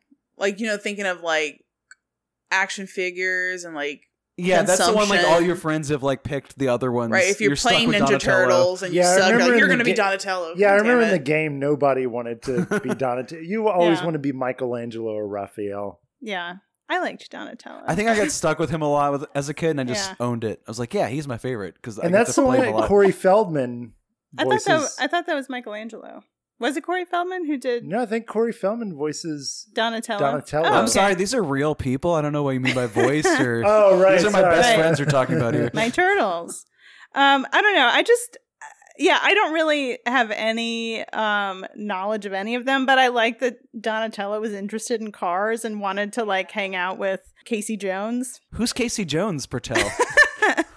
Casey Jones is so he just seems like he's like this vigilante kind of who teams up with the turtles and is kind of just like a part of their crew with April O'Neil. I don't know. They formed this kind of like found family situation, which is really lovely. He's like a second hothead they threw into Yeah. the crew. Like I don't Who's know. like he's like kind of also kind of like nasty and he is the same actor that plays the DJ in Exotica and has that same kind of weird sex energy that I don't know. I really like that guy. Him and April had some chemistry though. Oh, that massage where they're like kind of fighting each other is kind of hot. Yeah. So anyway, it's true. It's true. I it said it, but it's true. It is true. Eventually, Splinter the Rat gets kidnapped by the Foot, and the Ninja Turtles have to come together to free him from this band of evil ninjas. So I don't know. I'm being a little flippant about the plot, but I have to say that this movie was so much better than I expected, than it has any right to be. Like, there's some actually interesting camera work too. Like, there's the shot where Shredder is introduced for the first time, like all of these boys, and they're like really like hundreds of boys down in the sewers in New York, and they're like skateboarding and like smoking and playing cards. And then Shredder comes in, and it's this like shot from above. There's this long shadow cast before him, and he's just slowly walking towards this like horde of boys, and then the camera kind of swoops down so that it's like a wide angle on the back of his helmet, and then you can see all of these, like a coliseum of boys just staring at him in silence. And I don't know, I thought it was really effective. There's another scene where the Ninja Turtles call they call Splinter forth through meditation, and Splinter tells them that he loves them, and they're all like kind of devastated and crying and holding each other, and I teared up. I don't know, like, for a movie that is kind of in the same realm of like a vehicle for selling toys and for selling, like, I don't know, junk food and other products, like I thought that it had a lot of heart and a lot of like care towards the craft. When Splinter is chained up and he's just like so wet looking, he looks like he's been beaten within an inch of his life, I was like, God damn, like, it's a dark movie. And it's dark in how grimy it looks too. I will always have a soft spot in my heart for Master Splinter. And it's hard. Yeah, he's just such a good rat. I know. I was just like, please rescue this old man. Like, he can't go out like this. Old man rat. Worth noting, too, that he is the one character that's full animatronic puppet and doesn't have a person inside of the suit. The puppetry in this movie is freaking amazing. And, like, it's the Jim Henson company that did them. I think that's the one saving grace of this film that keeps it from being on the so bad it's good list alongside Mac and Me and Garbage Pail Kids and Troll 2 or whatever. Like, the Jim Henson Creature Shop puppetry in this film is so beautifully rendered and like expressive. These feel like real characters. I grew up knowing them as people, so like, you know, it's hard for me to like even step back and be like, that's a character voiced by an actor I know. Right. Like, it just is a person to me. Like, the magic has not been broken yet. Apparently on set, they had a lot of problems with the robots just doing things they weren't supposed to, like an eye would bug out or like a face would twitch, which I guess is part of the Turtle Power documentary I would recommend revisiting just for that part. In that. But I think that's what saves this movie from being a laughingstock. Yeah. That's what allows you to admire the dark cinematography and like the sort of careful emotional template of it, as well as like the fact that those turtles look good. No one would have given this movie any attention or grace whatsoever if it weren't for that. And I do think too, though, it has, and it's kind of like a very basic kind of samurai story, but it's a good story. It's like, you know, their master is kidnapped by this gang and they need to retreat to the countryside to repair themselves and get ready for battle. It's very like, I don't know, you know, Seven Samurai prototypical kind of story, but it's good. And that's like what I was saying with Mac and Me. Like, Mac and Me it's fun, but the story sucks. It's just E.T. What are you talking about? It's a bad story. No, the way the plot progresses is really bad. They just copied E.T. There's like no difference. It's so bad. No, like Teenage Mutant Ninja Turtles has a pretty solidly paced plot and as character develop. It's like actually a good film.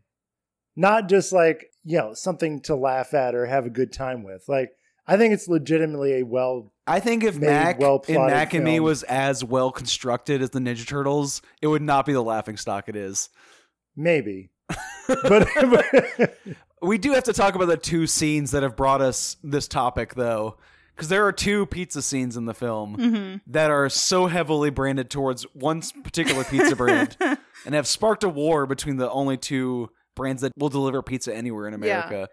Yeah, the first scene is Michelangelo orders Domino's. And I think it includes part of the like half an hour or less. $3 off.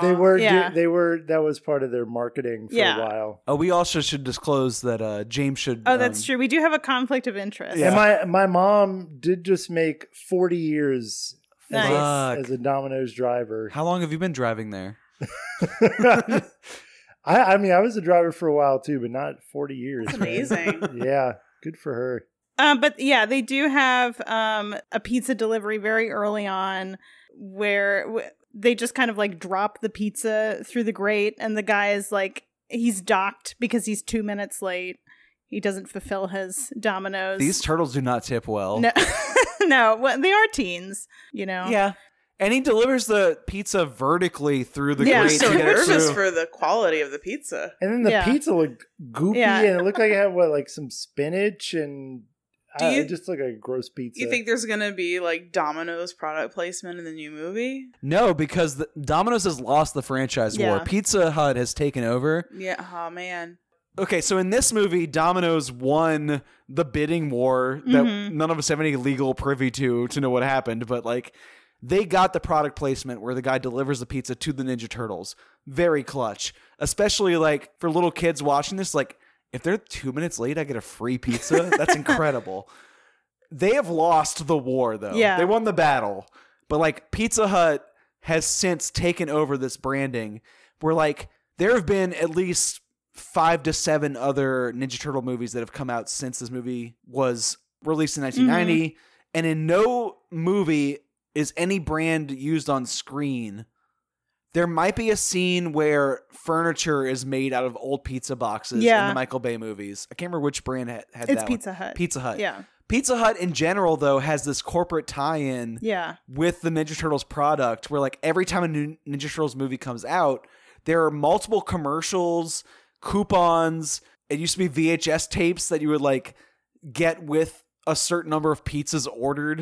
Like they were so closely tied with this brand that it's like disorienting to see a Domino's pizza in the film. Yeah, I think for the 2014 film, there were like different pizzas with particular toppings per turtle. Like each guy had their own. That's incredible. Yeah, exactly. I saw an advertisement the other day that was the new animated Turtles and the one that's coming out next week that they were all chowing down on Pizza Hut. Yeah. You likely will not see Pizza Hut in the film itself, but you will be thinking about Pizza Hut when they eat pizza. Yeah. And the second Ninja Turtles movie, Secret of the Ooze, had the same thing going on where like in the movie itself, it opens with this montage of all New Yorkers across the city eating different slices of pizza from different New York stops. It's like it's more of this authentic like street pizza, like by the slice feel. That shit does not matter though. Like what matters is the fact that like for months, kids who were looking forward to that movie were fed advertisements at Pizza Hut. And also these like tie-ins where like if you bring in your all A's report card, You get a free personal. you get a free personal pan. That's right. And you know, they had similar tie-ins where you get like a Ninja Turtles VHS tape that had like 2 episodes of the show and like multiple Pizza Hut advertisements on the cassette. Like they just locked that shit down. They allowed Domino's one brief victory, and they just like since have owned the battlefield ever since. Yeah. And again, like Domino's won that battle, but the Domino's pizza in this movie looks disgusting. Looks bad. Yeah, in the first scene it looks bad. In the second scene it's been sitting out, so they have to like lay the pizza to rest. They sing taps for like a military funeral. Yeah. Very cute. Yeah, it's like it's not great advertising for Domino's. I wish they would have had a better, like the cartoons always the pizza looked phenomenal because they would pull it up and the cheese would just that big. like fall down, but they never had a scene like that where they would just lift up a slice and it was like the that gooey cheesy, cheese. the strings. That's what this movie was missing. Yeah. The one gag where Leonardo slices all the pizza with his samurai sword is pretty cute. Yeah. He like tosses it in the air, slices it, and it lands on everyone's plate. Isn't there also a scene where Casey Jones is chopping vegetables with a katana? With a katana, Yeah. that's a nice touch. A lot of good knife work in here. Yeah. I would like to think of Ninja Turtles as a general advertisement for pizza as a concept, Yeah, Right. that's how I think about it. but it is not panned out that way. It is personal panned in a very specific brand's direction over time, which is fascinating. Like, the economics of continuing to make Ninja Turtles movies over time necessitates that like one brand is chosen. And like even down to the Ninja Turtles video game, which we were talking about earlier, there's like an arcade game that used to be just around when we would go out to different restaurants. Multiple levels of that video game feature Pizza Hut restaurants. So like even if it's subliminal, it's more of that like E.T. Reese's Pieces style advertising where like it's not in your face and like overt, but like you are supposed to associate the Ninja Turtles with Pizza Hut over time. But like to what you were saying, when I watched the film, I did get a craving for pizza, but it wasn't specific to Domino's or Pizza Hut. It was just like, oh, I want some pizza. Yeah. You know what I mean? Like that's how it's associated in my head. Yeah, and I think even if it doesn't create a craving, like the brand recognition, if you are in the mood for pizza, like the kinds of advertising, like the Coke and Mac and Me, and I mean, maybe not Domino's in this movie, but Pizza Hut and the other Teenage Mutant Ninja Turtles movies, like if that has kind of like pervaded your mind, you'll just pick that one. You know, that's the one that's like will occur to you to choose. Like I think that is kind of the best form of or the most effective form of advertising. What is our like go-to pizza brand in New Orleans right now? I used to like rely on Mid-City Pizza so much that when they left Mid-City, so now it's only Mid-City Pizza Uptown. What an absurd farce. Like I don't know what to do anymore. Yeah, I still do Pizza Delicious. That I got that delivered the other day and it was awesome. Yep, it's very good. Also, Z's Pizza Z's Uptown, is really good. I've never had that. They do not deliver, but they're that's what I need. I need someone to bring me pizza. Yeah, it's Oscars night. I got cheap champagne. I need pizza at my house. Yeah, but for like the last wrestling pay-per-view came over for, we got some Domino's pizza. Fucking delicious. And it hit the spot, man. I have to say I was always a Pizza Hut girl when I was growing up. I have to be Domino's because like so much of my family is in I think that world, current Domino's, after their ad where they came out and were like, we're sorry we it made was bad real pizza. bad. It's bad. better now. We didn't mean to make bad pizza. I feel so bad. Yeah. Ever since then, it's been good. I don't know. Yeah, they I stepped agree. up their game. I think that's the general consensus in the Domino's community. Like that was some brilliant marketing. Just for a brand to openly acknowledge, like, yeah, we really sucked We before. served you such bad pizza. But it's better now. So, McDonald's has an ongoing brand relationship with Coca-Cola, and Domino's is not owned by one of the two major cola brands, but Pizza Hut is. Pizza Hut is owned by PepsiCo. So every time I eat pizza, I want a Pepsi, and every time I drink a Pepsi, I want pizza because of that. What a success. It works. Yeah. Like, just thinking of Pepsi, I automatically see, like, cheese pizza behind it. Like, it's happening now. But that's also weird, too, with, like... So, PepsiCo, they also own, like, KFC, Taco Bell. Because if you go to And any... Frito-Lay. And Frito-Lay. If you go to any of Wow. those restaurants, only Pepsi products on the fountain drinks. What kind of soda do you get with Domino's? It's Coke. Okay, so Coke they have a products, Coke yeah. deal. Okay. Yeah. So the rest of the episode, including Ninja Turtles, really is like owned by PepsiCo, Yep. including Taco Bell, which you just mentioned, which is heavily advertised in Demolition Man from 1993. I would put it up there with Ninja Turtles as a movie that's like better than you would expect it to be. Totally. This is also in the same vein as what I was saying with Last Action Hero with Arnold Schwarzenegger, except instead of Arnie, it is Sylvester Stallone kind of making fun of his place in the world as a action star. It's set in the far off future of 2032. Just not that far We're off. closer to that than we are when this movie was made, which is 30 years ago, 93. It's celebrating a 30-year anniversary this year, which has been marked by a Los Angeles pop-up restaurant of Taco Bell celebrating the anniversary of the movie, where they recreate the Taco Bell scene from Demolition Man. cool. Yeah. And much like Ninja Turtles, like toy tie-ins, and Ninja Turtles also had pop music tie-ins, where like in the first one they advertised MC Hammer, in the second one they advertised Vanilla Ice even more heavily. Yeah. Demolition Man also has multiple like corporate interests as well. And the more you like look for this stuff, the more pervasive it is. But Taco Bell reigns supreme in this movie. This is like the number one brand advertised in the film. In the future, all crime and sex has been eradicated from public life. Sandra Bullock plays this cop who's obsessed with the 20th century as a nostalgic time before her own life that she looks back to fondly. And she looks back to the crime and sex that she missed out on before she was born.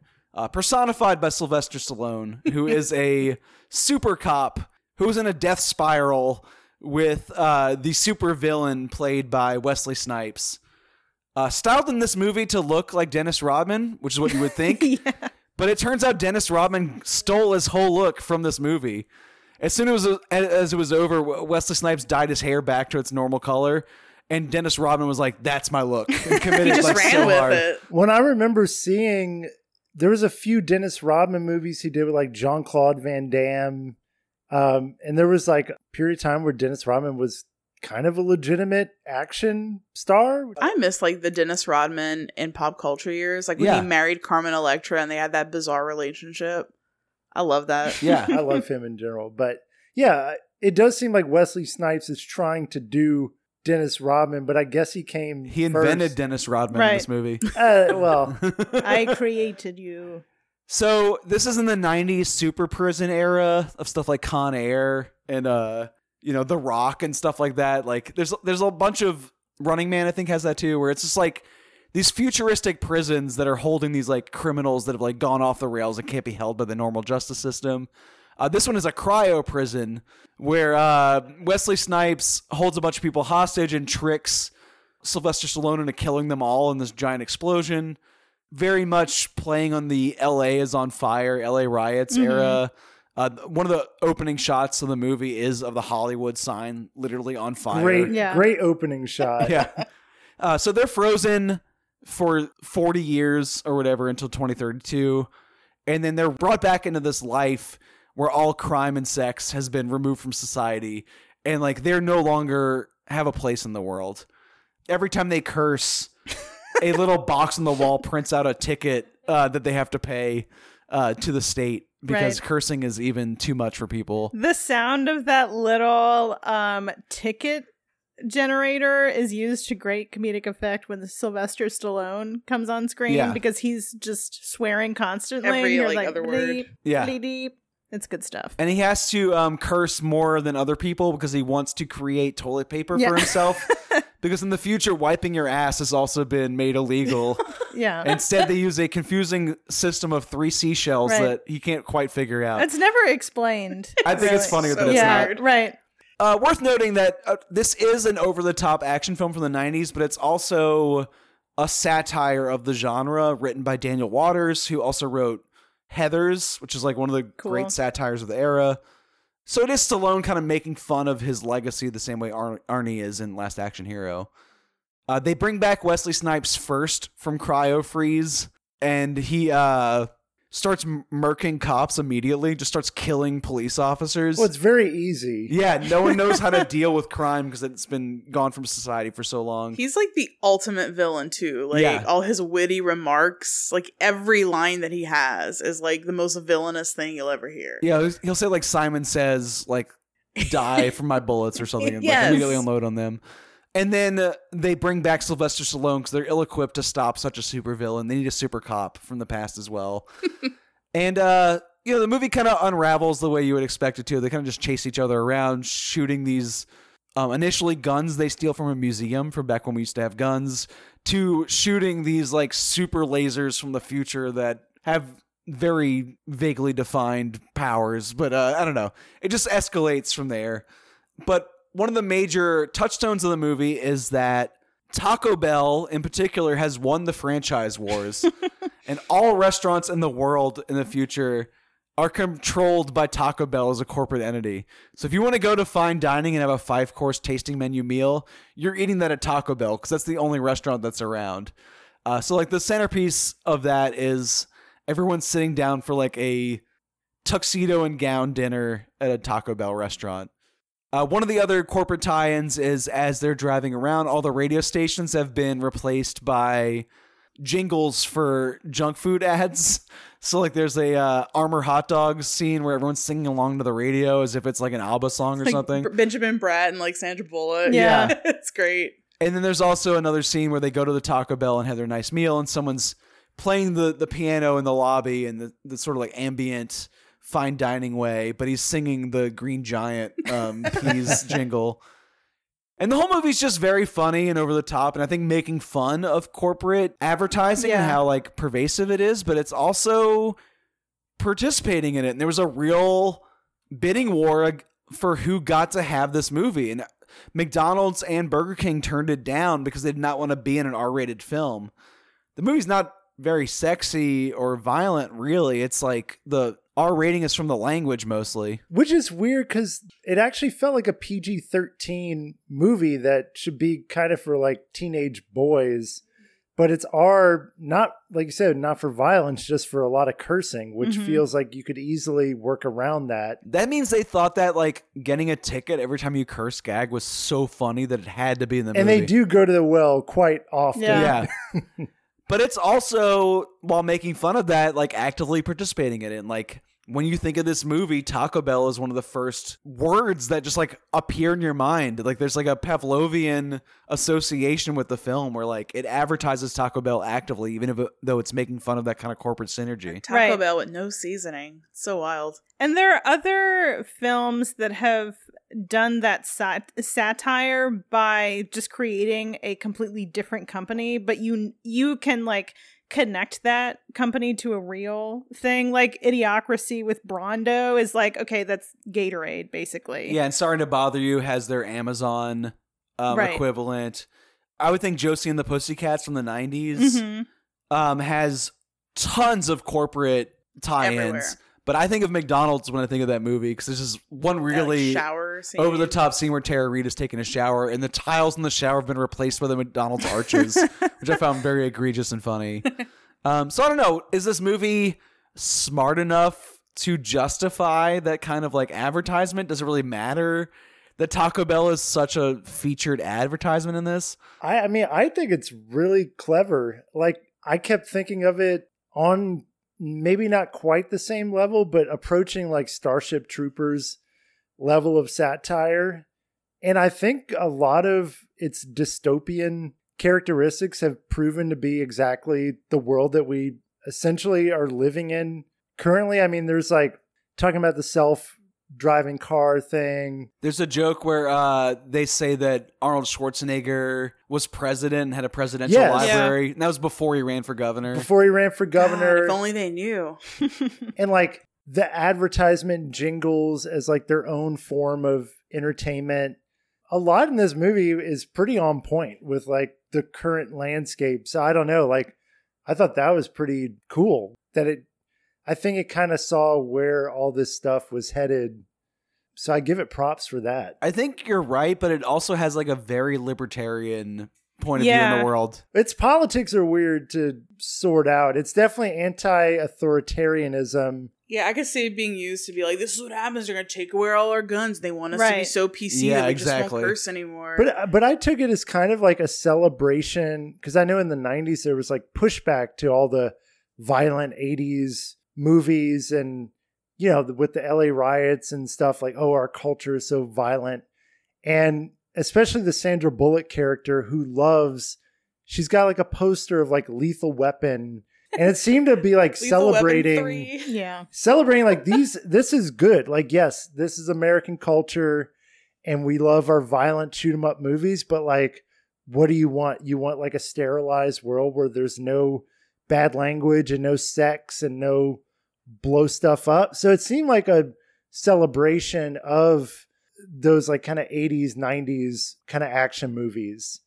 But yeah, with the politics, like, I don't know, like it's kind of hard to parse out. Like I think Starship Troopers, for instance, is very clear about It's just anti-fascist. and this is like anti-authoritarianism, but also It's anti-PC. PC Yeah. and Which, if it were anti the made left. right now, would be anti-woke. Which, you know, there's a whole reactionary subcult to that. Yeah, and this like the way that people are against like defund the police. The movie seems to be saying like, well, you need police because there's violent maniacs. Right, you need weaponized police because they didn't really have like guns or anything. Right, exactly. And like, right, whenever they were trying to stop them, what's his name again? The maniac?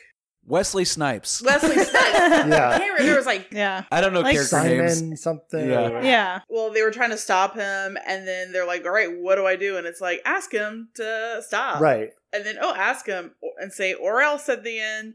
And it just made me think of like, oh God, like this would, there's folks here that would love this. Like nowadays, I would fucking love this movie for that kind of reason. Right. But I fucking love this movie so much. It's funny. But like not for that reason. So Yeah. it's weird. I mean, and one thing that I think is interesting is it's also anti-authoritarian in how these prisoners are treated because, like, I mean, the reason that kind of like disciplinary punishment and like the need for guns for self-protection is that all of these dangerous criminals are frozen permanently. Like Wesley Snipes was altered very intentionally. Like if the prison system had been working as it was intended to work, then all of these people would be locked up for the rest of their lives. So it's like it is partially like defund the police, but it's essentially like neuter any kind of violent impulse, period. And that is like I am opposed to the prison system that they have in this movie, you know? So I think it is an interesting like political landscape. It's not a clear cut like yeah. It's And not I think- one-sided. And I think that makes it more interesting to think, like, as I'm watching it, like trying to parse out Yeah. the politics made it a pretty engaging besides like that, it is very funny and entertaining and all that. I don't think that effect was intentional, though. Like, I think the Dennis Leary as the revolutionary counterpoint is the spokesman for the movie's politics, where, like, he's like, I want to eat a red steak, I want to smoke cigarettes, I want to cuss, I want to scratch my balls in public and not be told that's wrong. But I disagree with that just because the end of the movie, Stallone basically says, like, there's got to be a middle ground. Oh, like- what a fucking cowardly way out. But I think that is actually the politics. It's not saying like Dennis Leary is correct and like that's where the movie's coming. It's saying like that laissez-faire, libertarian, everyone should just be able to do what they want if you're not bothering anybody, versus like government control and regulation. And Stallone, who I think is the stand-in for what the movie actually feels, is just saying like, yeah, there's some middle ground here, which is like a cop-out. And maybe now that like more mainstream rhetoric has gone like full leftist and not like halfway liberal, like maybe that is a more legitimate stance for the movie to take, where it's like these sort of like liberal, this is good for you policies that like sort of nanny state style of governance like deserves more pushback. So the movie like actually does come out more on top. Yeah. But like that stuff fluctuates so much. It's a pendulum. Like we swing way left, we swing way right as society goes on. We're not left enough to save the planet from falling apart right now, so maybe we'll never swing right again before we all die in this like heat index L that we're in right now. But yeah, I think it has gotten more interesting with time, maybe like as a reactionary movie in the early 90s where it's like arguing for the value of these brash cops who ignore the rules to get the job done. Yeah. That would have been what it was arguing for at the time.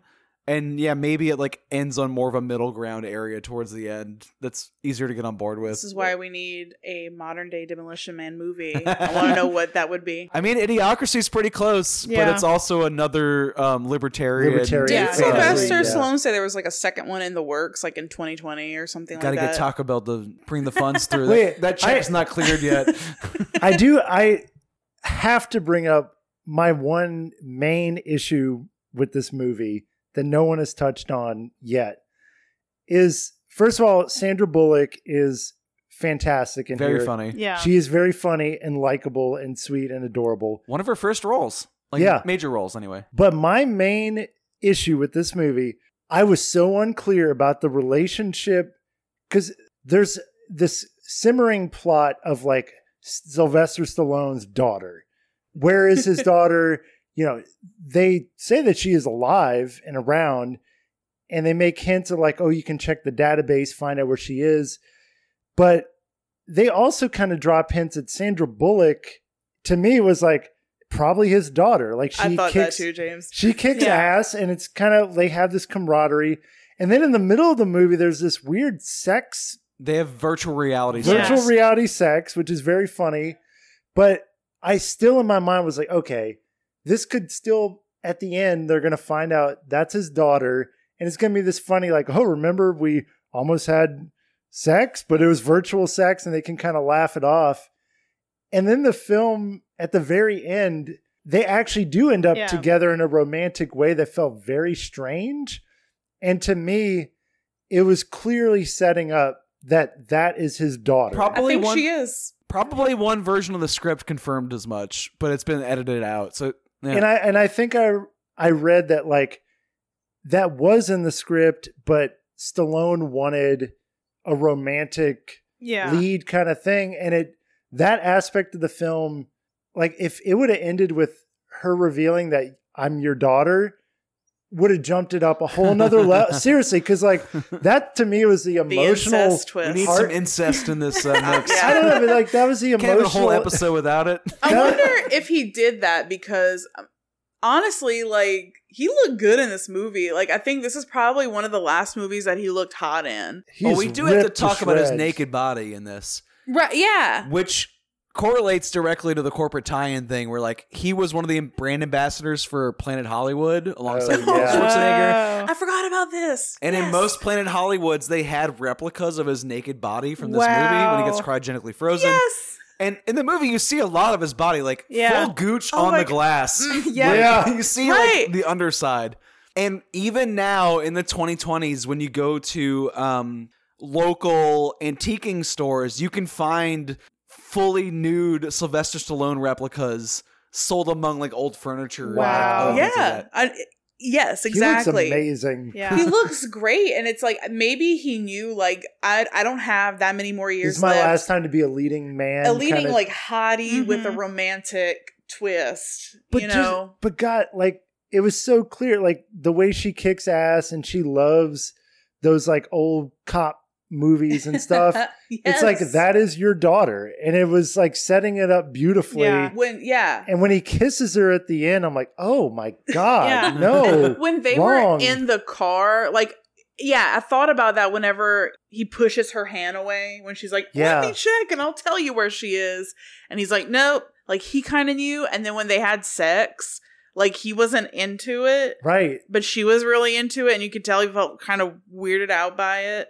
And I'm like, oh my God, yes, this is going to be the big reveal. Just And they total misfire Yeah. for me. They reference it multiple times. Like it's the kind of thing where you're like, okay, this is going to be revealed. I was thinking about the whole movie. I was like, is it Sandra Bullock?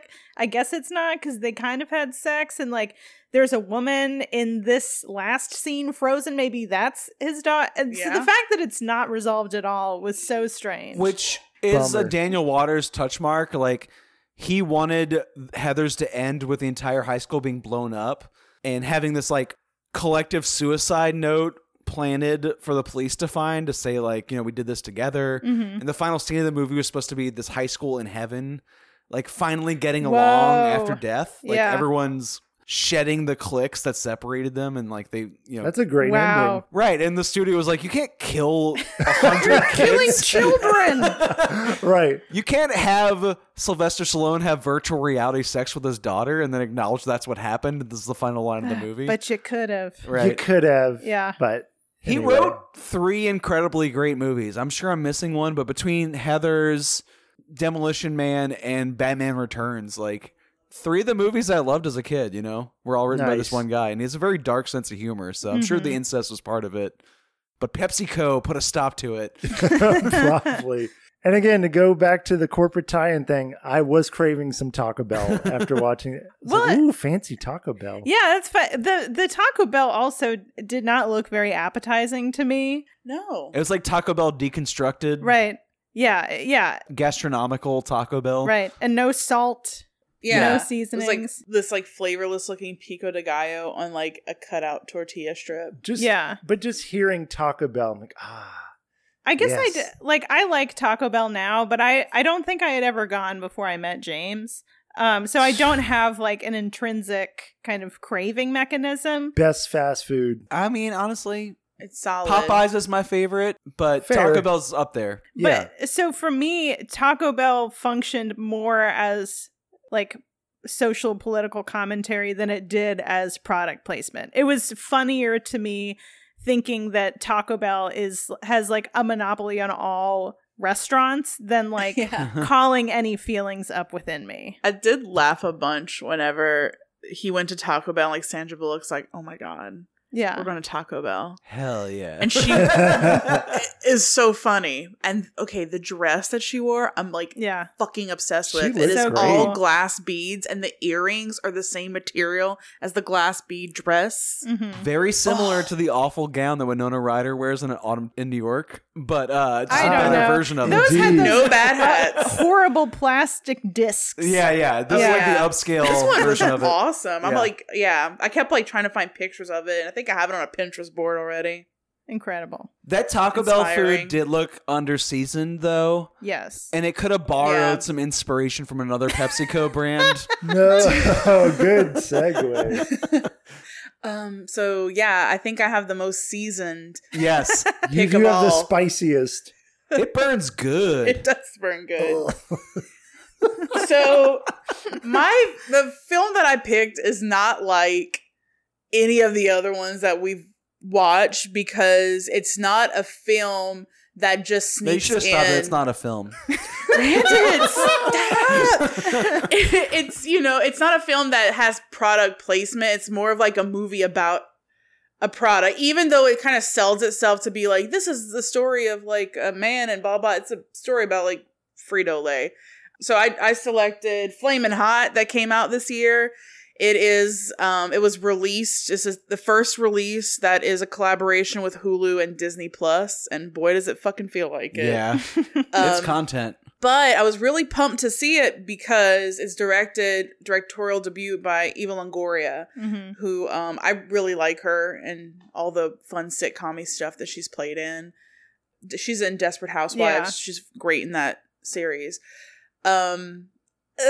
Sorry that I made everybody watch this. It had to be done because we were talking about this earlier, but this is the year of the brands where Yeah. like there's so many movies Right. that are just about a brand. Yeah. And I wanted to pick a movie about a brand, and I'm like, I fucking hate basketball and shoes, and I don't want to watch the Nike one, and I didn't want to do a Steve Jobs Apple thing. Yeah. Yeah, and this is the modern, like all the other ones we talked about is like product placement. This is the whole crux of this film is the product Yeah. itself. And I really wanted to see this before you picked it because it also has like an immigrant story of entrepreneurship molded into it, which I felt could be very Also, nefarious potentially. I do like Flaming Hot Cheetos, I and Yes. love Flamin' Hot Cheetos and Funyuns. and Oh, recently Funyuns are very our we have a vending machine at work, and every month the guy will come, and anything that's like a day expired, he'll just like put it out on the table. And on Friday, there was a table full of Flaming Hot Cheeto. It was oh like my god, 6 or 7 and I brought 2 home, and Yeah. me and Hannah ate some the other night. On Friday when I got home from work, I walked into the kitchen and there were 2 bottles of wine, 2 bags of Flamin' Hot Cheetos, and a little bag of Funyuns and like a little shrine. I was like, oh yeah, it's Friday night, It's baby. Friday, baby. Flamin' hot. Have y'all tried? They also had a Flamin' Hot Mountain Dew. Oh my Oh, god. I've heard of that. I want to try it. Oof. Maybe When I I will think now. of Mountain Dew, I think of Taco Bell. That's some PepsiCo Baja synergy right Blast, there. baby. Yeah. Okay. Wow. So many subsidiaries to dig through here. I'm learning about business. Yeah. This movie was based on a memoir by Richard Montanez, who Memoir in quotation marks. memoir, right? He which made some shit up. right, or did the Frito-Lay company like make him look like he was crazy so he could take his idea? I'm I taking don't the know. corporation's yeah, side I'm of this. actually on the side of PepsiCo. I'm on Richard's side. Fuck that guy. So his book was called, it's the longest memoir title ever. A boy, a burrito, and a cookie, from janitor to executive. Jesus Christ. So Eva Longoria read it. She was very inspired by it because she's Mexican as well. And she's like, I really want to do this. Like, this is crazy. I didn't know that he did this. That Richard, invented the Flamin' Hot chili slurry. It sounds so gross. It's like, we put this slurry on everything. Like, oh, it reminds me of sewage. The word slurry. It reminds like chili sewage slurry. It reminds me of how they make chicken nuggets where they create a pink sludge. Yeah. Yes. It's just like chicken Like- parts that they put in this what do you call that? Centrifugal Yeah, it's force called thing. like pink. Yeah, they just make a pink ooze and then they reform it into a chicken nugget. That's awesome. It's a chicken slurry. But she was kind of excited for it. I think she was also like, the information got to her where they're like, girl, I don't think that this is like a true story. And she's like, well, I'm not trying to tell this like story of how Flamin' Hot was discovered. I'm trying to tell the story of like how an immigrant family achieved success in like the US. So, well, the movie is about the Flamin' Hot inventor, quote unquote. We don't know. I mean, according to records, He claimed to have invented it after it was already made. yes, he applied a already created flavored slurry to other products. He was like, Flamin' Hot was already a successful brand, and he like applied it to like popcorn and No, other Brandon. things. No, Okay. it was made from scratch in the kitchen. They roast the peppers themselves. I mean, he did mobilize the Hispanic market, according to him. So I guess that's what we should. Well, and celebrate here. it's funny too, like the brand Poor like Richard. kind of called him out on his shit, but then they're like, well, he's a good brand It's ambassador. a good story. It's Yeah. a good story. Let's Makes not me push want- the issue. Yeah, if anything, I don't know, I'm not taking sides quite yet, but I'm more on Richard's side. But yeah, this is a great thing for them to do, to be like, look what we've done to, help the Hispanic community in America. We help, you know what I mean? Like, I don't know why they're not leaning into it, even if it's a lie. But let's talk about what the movie's about. Yeah. So the movie's about Richard. Kind of starts off with him when he's like really little. And, he comes from a family of Mexican immigrants, and his experience in the U.S. as a little boy, and it's not great. He goes to school, and kids make fun of him because he has like bean burritos, and then his mom's like, oh, just take an extra one and give it to your bully, and the bullies eat it, and they're like, this is delicious, and then he starts selling them, and he makes his own little business. That's that Reaganomics coming right back Yeah. in. And Yeah. then he makes his money, and then he his girlfriend at the time, well, it was like his little girlfriend who eventually becomes his like wife. She wants chocolate, so he like saves up his quarters and he goes to buy her some candy. And the candy store guy's like, yeah, like you have money because you're a Mexican kid. And then he pulls out a wad of cash and he's like, oh, well, you obviously stole that money. And then he gets arrested. And then the next scene is, well, I figured if I'm just going to get blamed for crime, I might as well do crime. And then we're kind of, I guess, in like the 70s, like in like Chicano culture in Southern California. Mm-hmm. And he's like in a gang with his wife, and they're like selling drugs, but it's the most like Disney-fied version of like gang culture that you've ever seen. I found that stretch unbelievable because his credibility was already in question. So like, if he's telling me he invented Flaming Hot Cheetos and he did not, why would I believe his autobiography when he was in a gang? But that's something that like people make up all the time to make Yeah. themselves sound tough. Yeah. Oh, I mean, and kind of the same thing with my bully, he was picking on me, but I gave him a tasty bean burrito. I don't believe that for a and he fucking totally second. did a 180, and now we're like, get the fuck out of here. Well, all of it to me just felt so like not if any of this is real, it wasn't as easy and candy coated as they made it look in this movie. It's very safe. Yeah. It's very safe, and like that's why part of me felt like, is this just them trying to make this like a family film that like families can watch together? And we'll get to stuff towards the end where I'm like, there's no way it was that fucking easy, and there wasn't like more horrible shit that happened along this whole journey, if this journey is accurate. But yeah, so his wife gets pregnant, and then that's when he's like, I don't want to be in a gang anymore because I'm going to be a dad. She's going to be a mom. So we're not going to be in a gang. And then fast forward, they have like 3 kids, and they're sort of struggling to make ends meet. And it's during the time where Reagan is like, cutting funding for, SNAP benefits and welfare, and it hits them hard because they're working class, so they can't make it. So his wife starts selling like homemade tortillas, and he's looking for jobs, and nobody wants to give him a job because of his past, and they don't want to kind of give him a chance because he is Mexican.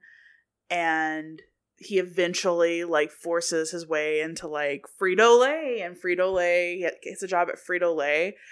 But I don't find that Frito-Lay, like, at least my interpretation of this, the way they treated him was just fucking awful. Like, I don't think it glamorizes Reagan's era or like Frito-Lay as a corporation, because it's like you're trying to steal ideas from if it's true. I mean, it is a puff piece, and just the idea that you could go from being a janitor to being an exec. That's the American dream distilled. On the merit of your like ingenuity. That's not true. But like, that's not even it took a long time for that to happen. So basically, right, long story short, he is like, hey, I want to bring something new because Frito-Lay is being impacted by the shit economy that Reagan's, politics have caused. And we're gonna I don't know. and we're gonna have to from Brandon. everyone's gonna Brandon lose with their the pro-Reagan stuff. Did not see that I coming. mean, that's today's episode. I want to like commit to like a political stance on Brandon, this. is that a Reagan button on your shirt? Brandon, get the fuck out of here. That's I like Ike actually. Oh, okay. But he's like, I need, and companies do this all the time. Like, I've been a part of something that recently where it's like, hey, we're going to have to lay people off, but we need your ideas. And corporations do that all the time. And then it's like, because the exec team can't fucking make ideas because they're not the people working, so they take it from the people working by trying to incentivize you and be like, wow, this is great, and you don't get rewarded for it. He didn't. I mean, at the end of this, like, them being like, oh yeah, we're gonna try this flaming hot slurry sludge and put it on stuff, and this is going to help the Hispanic community feel a part of Frito-Lay and buy our product and yada, yada, yada. But after it's successful, he's a janitor for a good bit. And then they promote him to like, a director? He's not even in the C-suite. And it's like, but that still, like, you should have gotten like millions of dollars instead of like a work position that will give you like maybe 80 grand a year at that point in time is what I'm assuming that would have been on average. Like, it was just weird. And he's since climbed the ladder and become more of an executive. Yeah, right. I mean, I think probably what the position that he got is reflective of like what is on record for him actually doing. But I do, because this guy is a fraud, and I was reading his actual. He was a janitor, but then he was like a machinist. He was a machinist, yeah. It wasn't just like janitor to marketing exec. Yeah, right. It was like janitor to machinist for a long period of time to marketing exec, which is like a totally more normal story in a corporation than doesn't normally pan out. It's pretty incredible he got it is what he got. No, and he like deserves praise for the things he actually did. But the way the movie sets it up, it's like because of this benevolent upper management guy, Tony Shalhoub, who's like a CEO type. I don't know what. Yeah, he's the CEO, right? Okay, he is totally like there are people, like a regional one. There are people within Frito-Lay who like don't believe in this guy and like just kind of want to squash him. Tony Shalhoub is like a saint in the gospel of Frito-Lay. He's Right. like, and he puts this video forth, and it's like the way it's presented in the film is, I want to speak to the people. Like, I want to hear what the people have to say, and that's who I need to talk to. Like, he's cutting through the bullshit of all of these other, like, you know, Right. people around him, and he like lifts this guy up from like the dregs of He's like, I want to Frito-Lay. hear what this man has Right. to say. And I It's so love- unrealistic. Yeah. Most of the employees ignore it because they know it's bullshit, but the message seems to be like, no, you should listen. Right. It's like CEO worship. Like, listen to your executive. your wise executive, like he will help bring you up from the drag. Yeah, it's the so message gross. I got from it was like opposite. I was like, wait, so they're going to reward you with a position instead of like actual a cut of the idea that you had and the profits that it brought in? But I think that's because he didn't have the idea. Like, I mean, if he had presented the equivalent of actually inventing Flamin' Hot Cheetos in the movie, like, that would be like, that's not what happened to him, because that's not what he did. In real life. Right. Right. Yeah. So it's like what he gets in the movie does not equate to what he would have gotten if he had actually If he had invented done it. Right. But it is in the movie presented as like, I've reached this pinnacle of power, because in the very beginning, he's like, the camera, you know, it's following all these people within a restaurant, and you think like maybe it's him as a young person, and then it goes to him eating. He's a customer at this fancy restaurant, and he's like, this is where I am now, and let me tell you how I started. So it's like that is shown as a goalpost for him. Like it's a high achievement in the context of the movie. Yeah. I get what you're saying now. Yeah. Because I think I was like taking it too personally, where I'm like, if I invented something like that and somebody was like, I'm going to make you a director, I'd be like, no, I don't want to work anymore. Right, exactly. I want to make money off of this. Yeah. Yeah. According to my Cholo translator, Oh, shit. Pepsi was ballin' thanks to this G. And Tony Shalhoub was the guy who took on Coca-Cola. So we have to kind of just defer to his wisdom. And when he tells you what your place is in the hierarchy. I hated the Cholo talk throughout this. It seems so pandering, condescending to the audience. Horrible. Yeah. Even the freeze frames of like, you're probably wondering how I got here, where he's like running away from the cops when he was a gangster or whatever. I couldn't figure out if like, I mean, I'm not Mexican, so I don't insulting. know. It felt that way, but I don't know if like people who are actually like Mexican were like, that's funny. Well, it's like Eva even Longoria being involved, I would think that that's why I'm like, maybe it is maybe an I don't get it because I'm authentic white thing, but man, As an adult, I just resented being told that this story is important. Yeah. Like, the arc of the movie is like, this guy became, this one man, not this whole community, this one man became like an executive within PepsiCo. Right. And I'm supposed to feel good that Pepsi almost faltered in the franchise wars against Coke, but eventually turned a profit.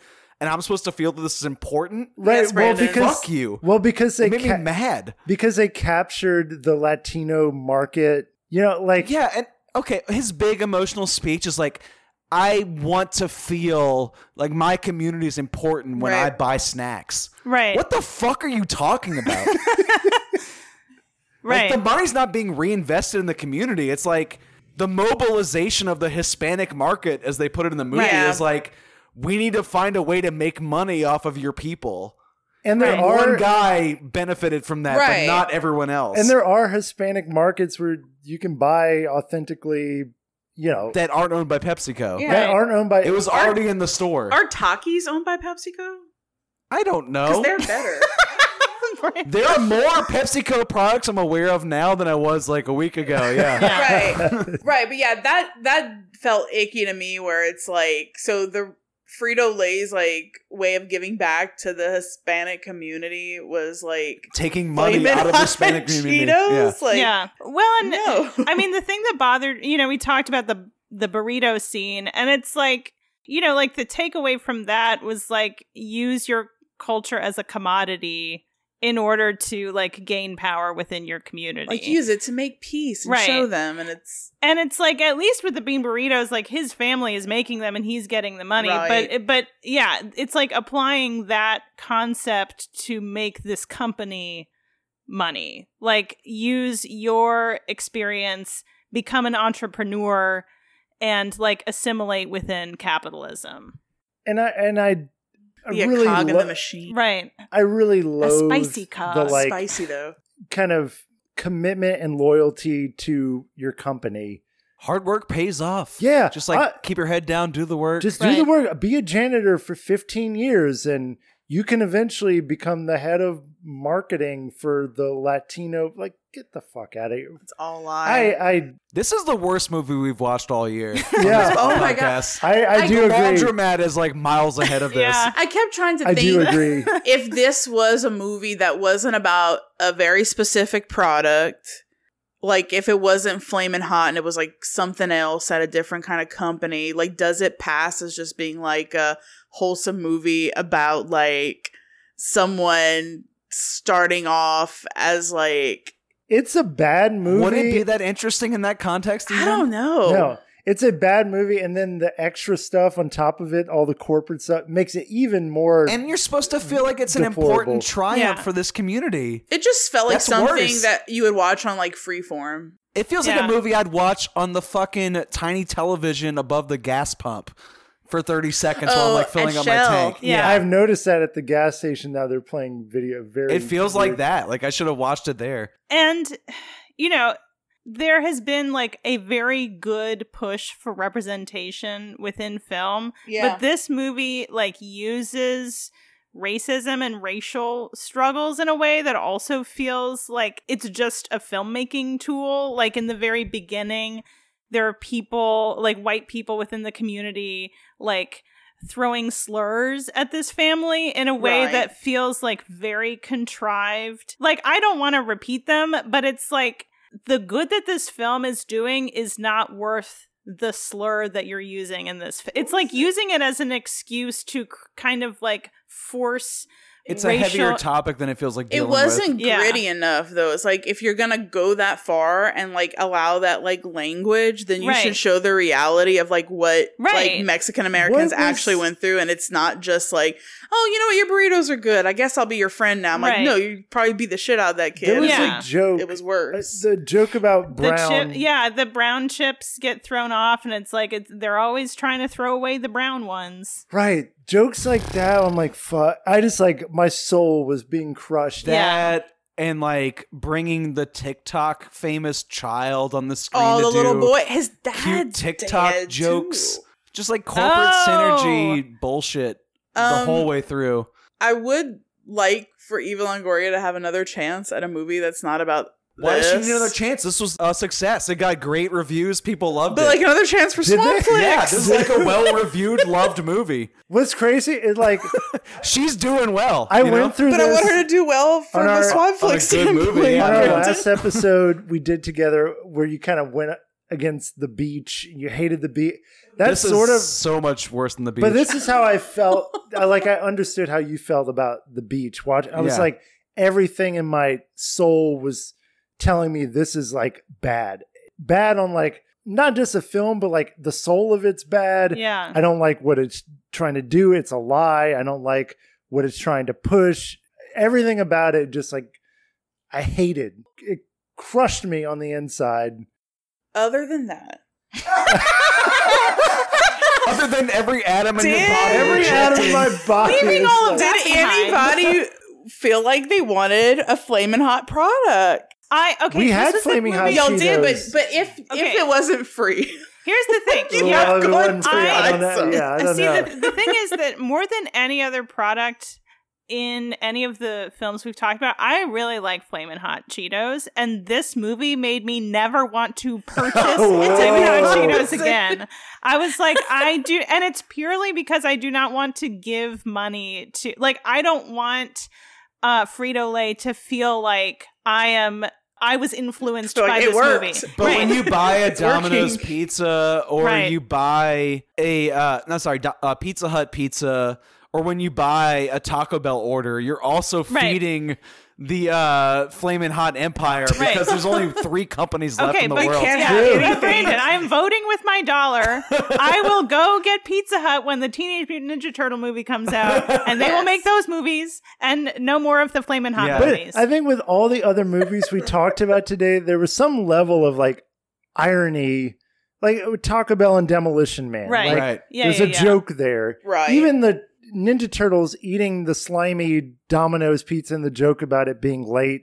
There's a level of like irony to it. In Mac and Me, I almost want to say too, like the fact that the even in Mac Coca-Cola brings the aliens back to life. He's sick. Pour him a Coke. Like the fact that the guy also directed Taming the T-Rex gives him a little leeway there, I think. But that is not in Flaming Hot. This is an earnest celebration of it's PepsiCo. Important. It's good for the culture. And that makes it so much slimier. Yeah. So we're not reading the memoir. It's not a memoir, first off. Right. Right. It's a lie. Memoirs about things that actually happened. It's like, and there is irony in commercials too, but this felt like corporate worship. Yeah. Like we are upholding Tony Shalhoub. Yeah, I could see that now. Yeah. I think I came at it at a different angle where I'm like, yeah, fuck that corporation for like still making him work. There are racist, but I guess like that's the ideal. In PepsiCo, yeah, right. The ideal is you want to be on an exec team, but Tony Shalhoub as the CEO, he's the god figure, right. And you're ultimately celebrating this one man who made a profit for this big company. Brittany, I think you're just a good person, and you were like, "This is totally unfair," you know. Right. But the movie does not think that. We're all bitter. Yeah, the way that you are. I also think, if I'm going to be fair, that this movie will be more interesting with time. And these other films that we're talking about have had 30 years of like gestation to become more interesting. This one doesn't have. Is this going to become campier as I think it will be forgotten. Or as time goes by, like 20 years from now, remember that fucking movie they made? That really bad movie about Flamin' Hot Cheetos that fucking dude lied about? Like, let's watch how weird it was. But you know, like Mac and Me has like weird aliens with like the little butthole. Anus mouths. Like this doesn't have anything that's just Cheetos. 20 years from now that you can like laugh at it and have a good time with it. It's really just a bad movie that's not going to age well. I do want to say that, you know, because a film is a sum of very many people, I did actually like the lead actress.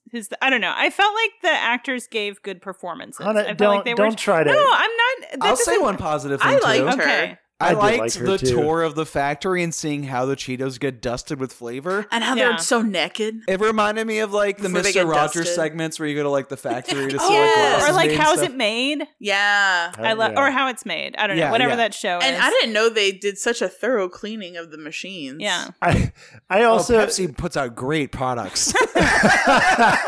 Very clean. One thing I did find funny when they were trying to come up with the spice blend is like buying all these like actual peppers and roasting. They use fresh, real food and spices, James. So. No, they fucking and then it's like McCormick's.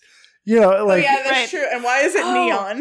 Yeah, and then there's that like they cut away to a lab in the Midwest where they're like trying to create, and they're like, put in more MSG, and it's like this is how Flamin' Hot was made. This is how it was made. There was no like Latino family sitting around like. Roasting peppers and it's a little too spicy. We need a little more habanero or a little less Anaheim or whatever the fuck. Like, so false. Right. It's like when there's those the Ocean Spray cranberry commercials where it's like, here's our cranberry. Oh yeah, the farming. cranberry bogs. This is how we do it. Bullshit. You know, it's so funny. Yeah. Like just this one Mexican family roasting these peppers for the seasoning. I do feel like this topic has warped my brain. I see product placement everywhere now. I wish I could turn it off. And I'm sure in a few weeks it'll wear off. Yeah. Next week on the podcast, we are watching Wong Kar-wai's 2046. Oh, cool. Which I assume will be a higher brow topic than this. Yeah. I've not seen that film. I have not seen it, but I've really wanted to. Yeah. It's on Criterion Channel right now. Oh, yeah. Who knows what it will advertise? Pepsi or Coke are apparently the two options. On Wii, maybe. Yeah, something like that. I do want to give Brittany a floor. Do you have any like movies you want to promote that you've watched in the last couple of weeks? That I want to promote? No. Oh, yeah. Well. No, I haven't really like found anything out.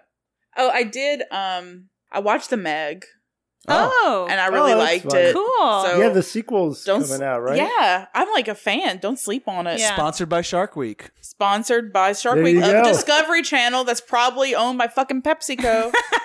We would like to once again thank our sponsors, Barbenheimer, PepsiCo, Incest. Coke, McDonald's, Frito-Lay. and Right. most Incest. importantly, incest. That's our biggest Our main funder, of course. sponsor. I'm glad we worked that in today. In a movie that didn't actually have it, Right. but probably But should we have. wanted it to.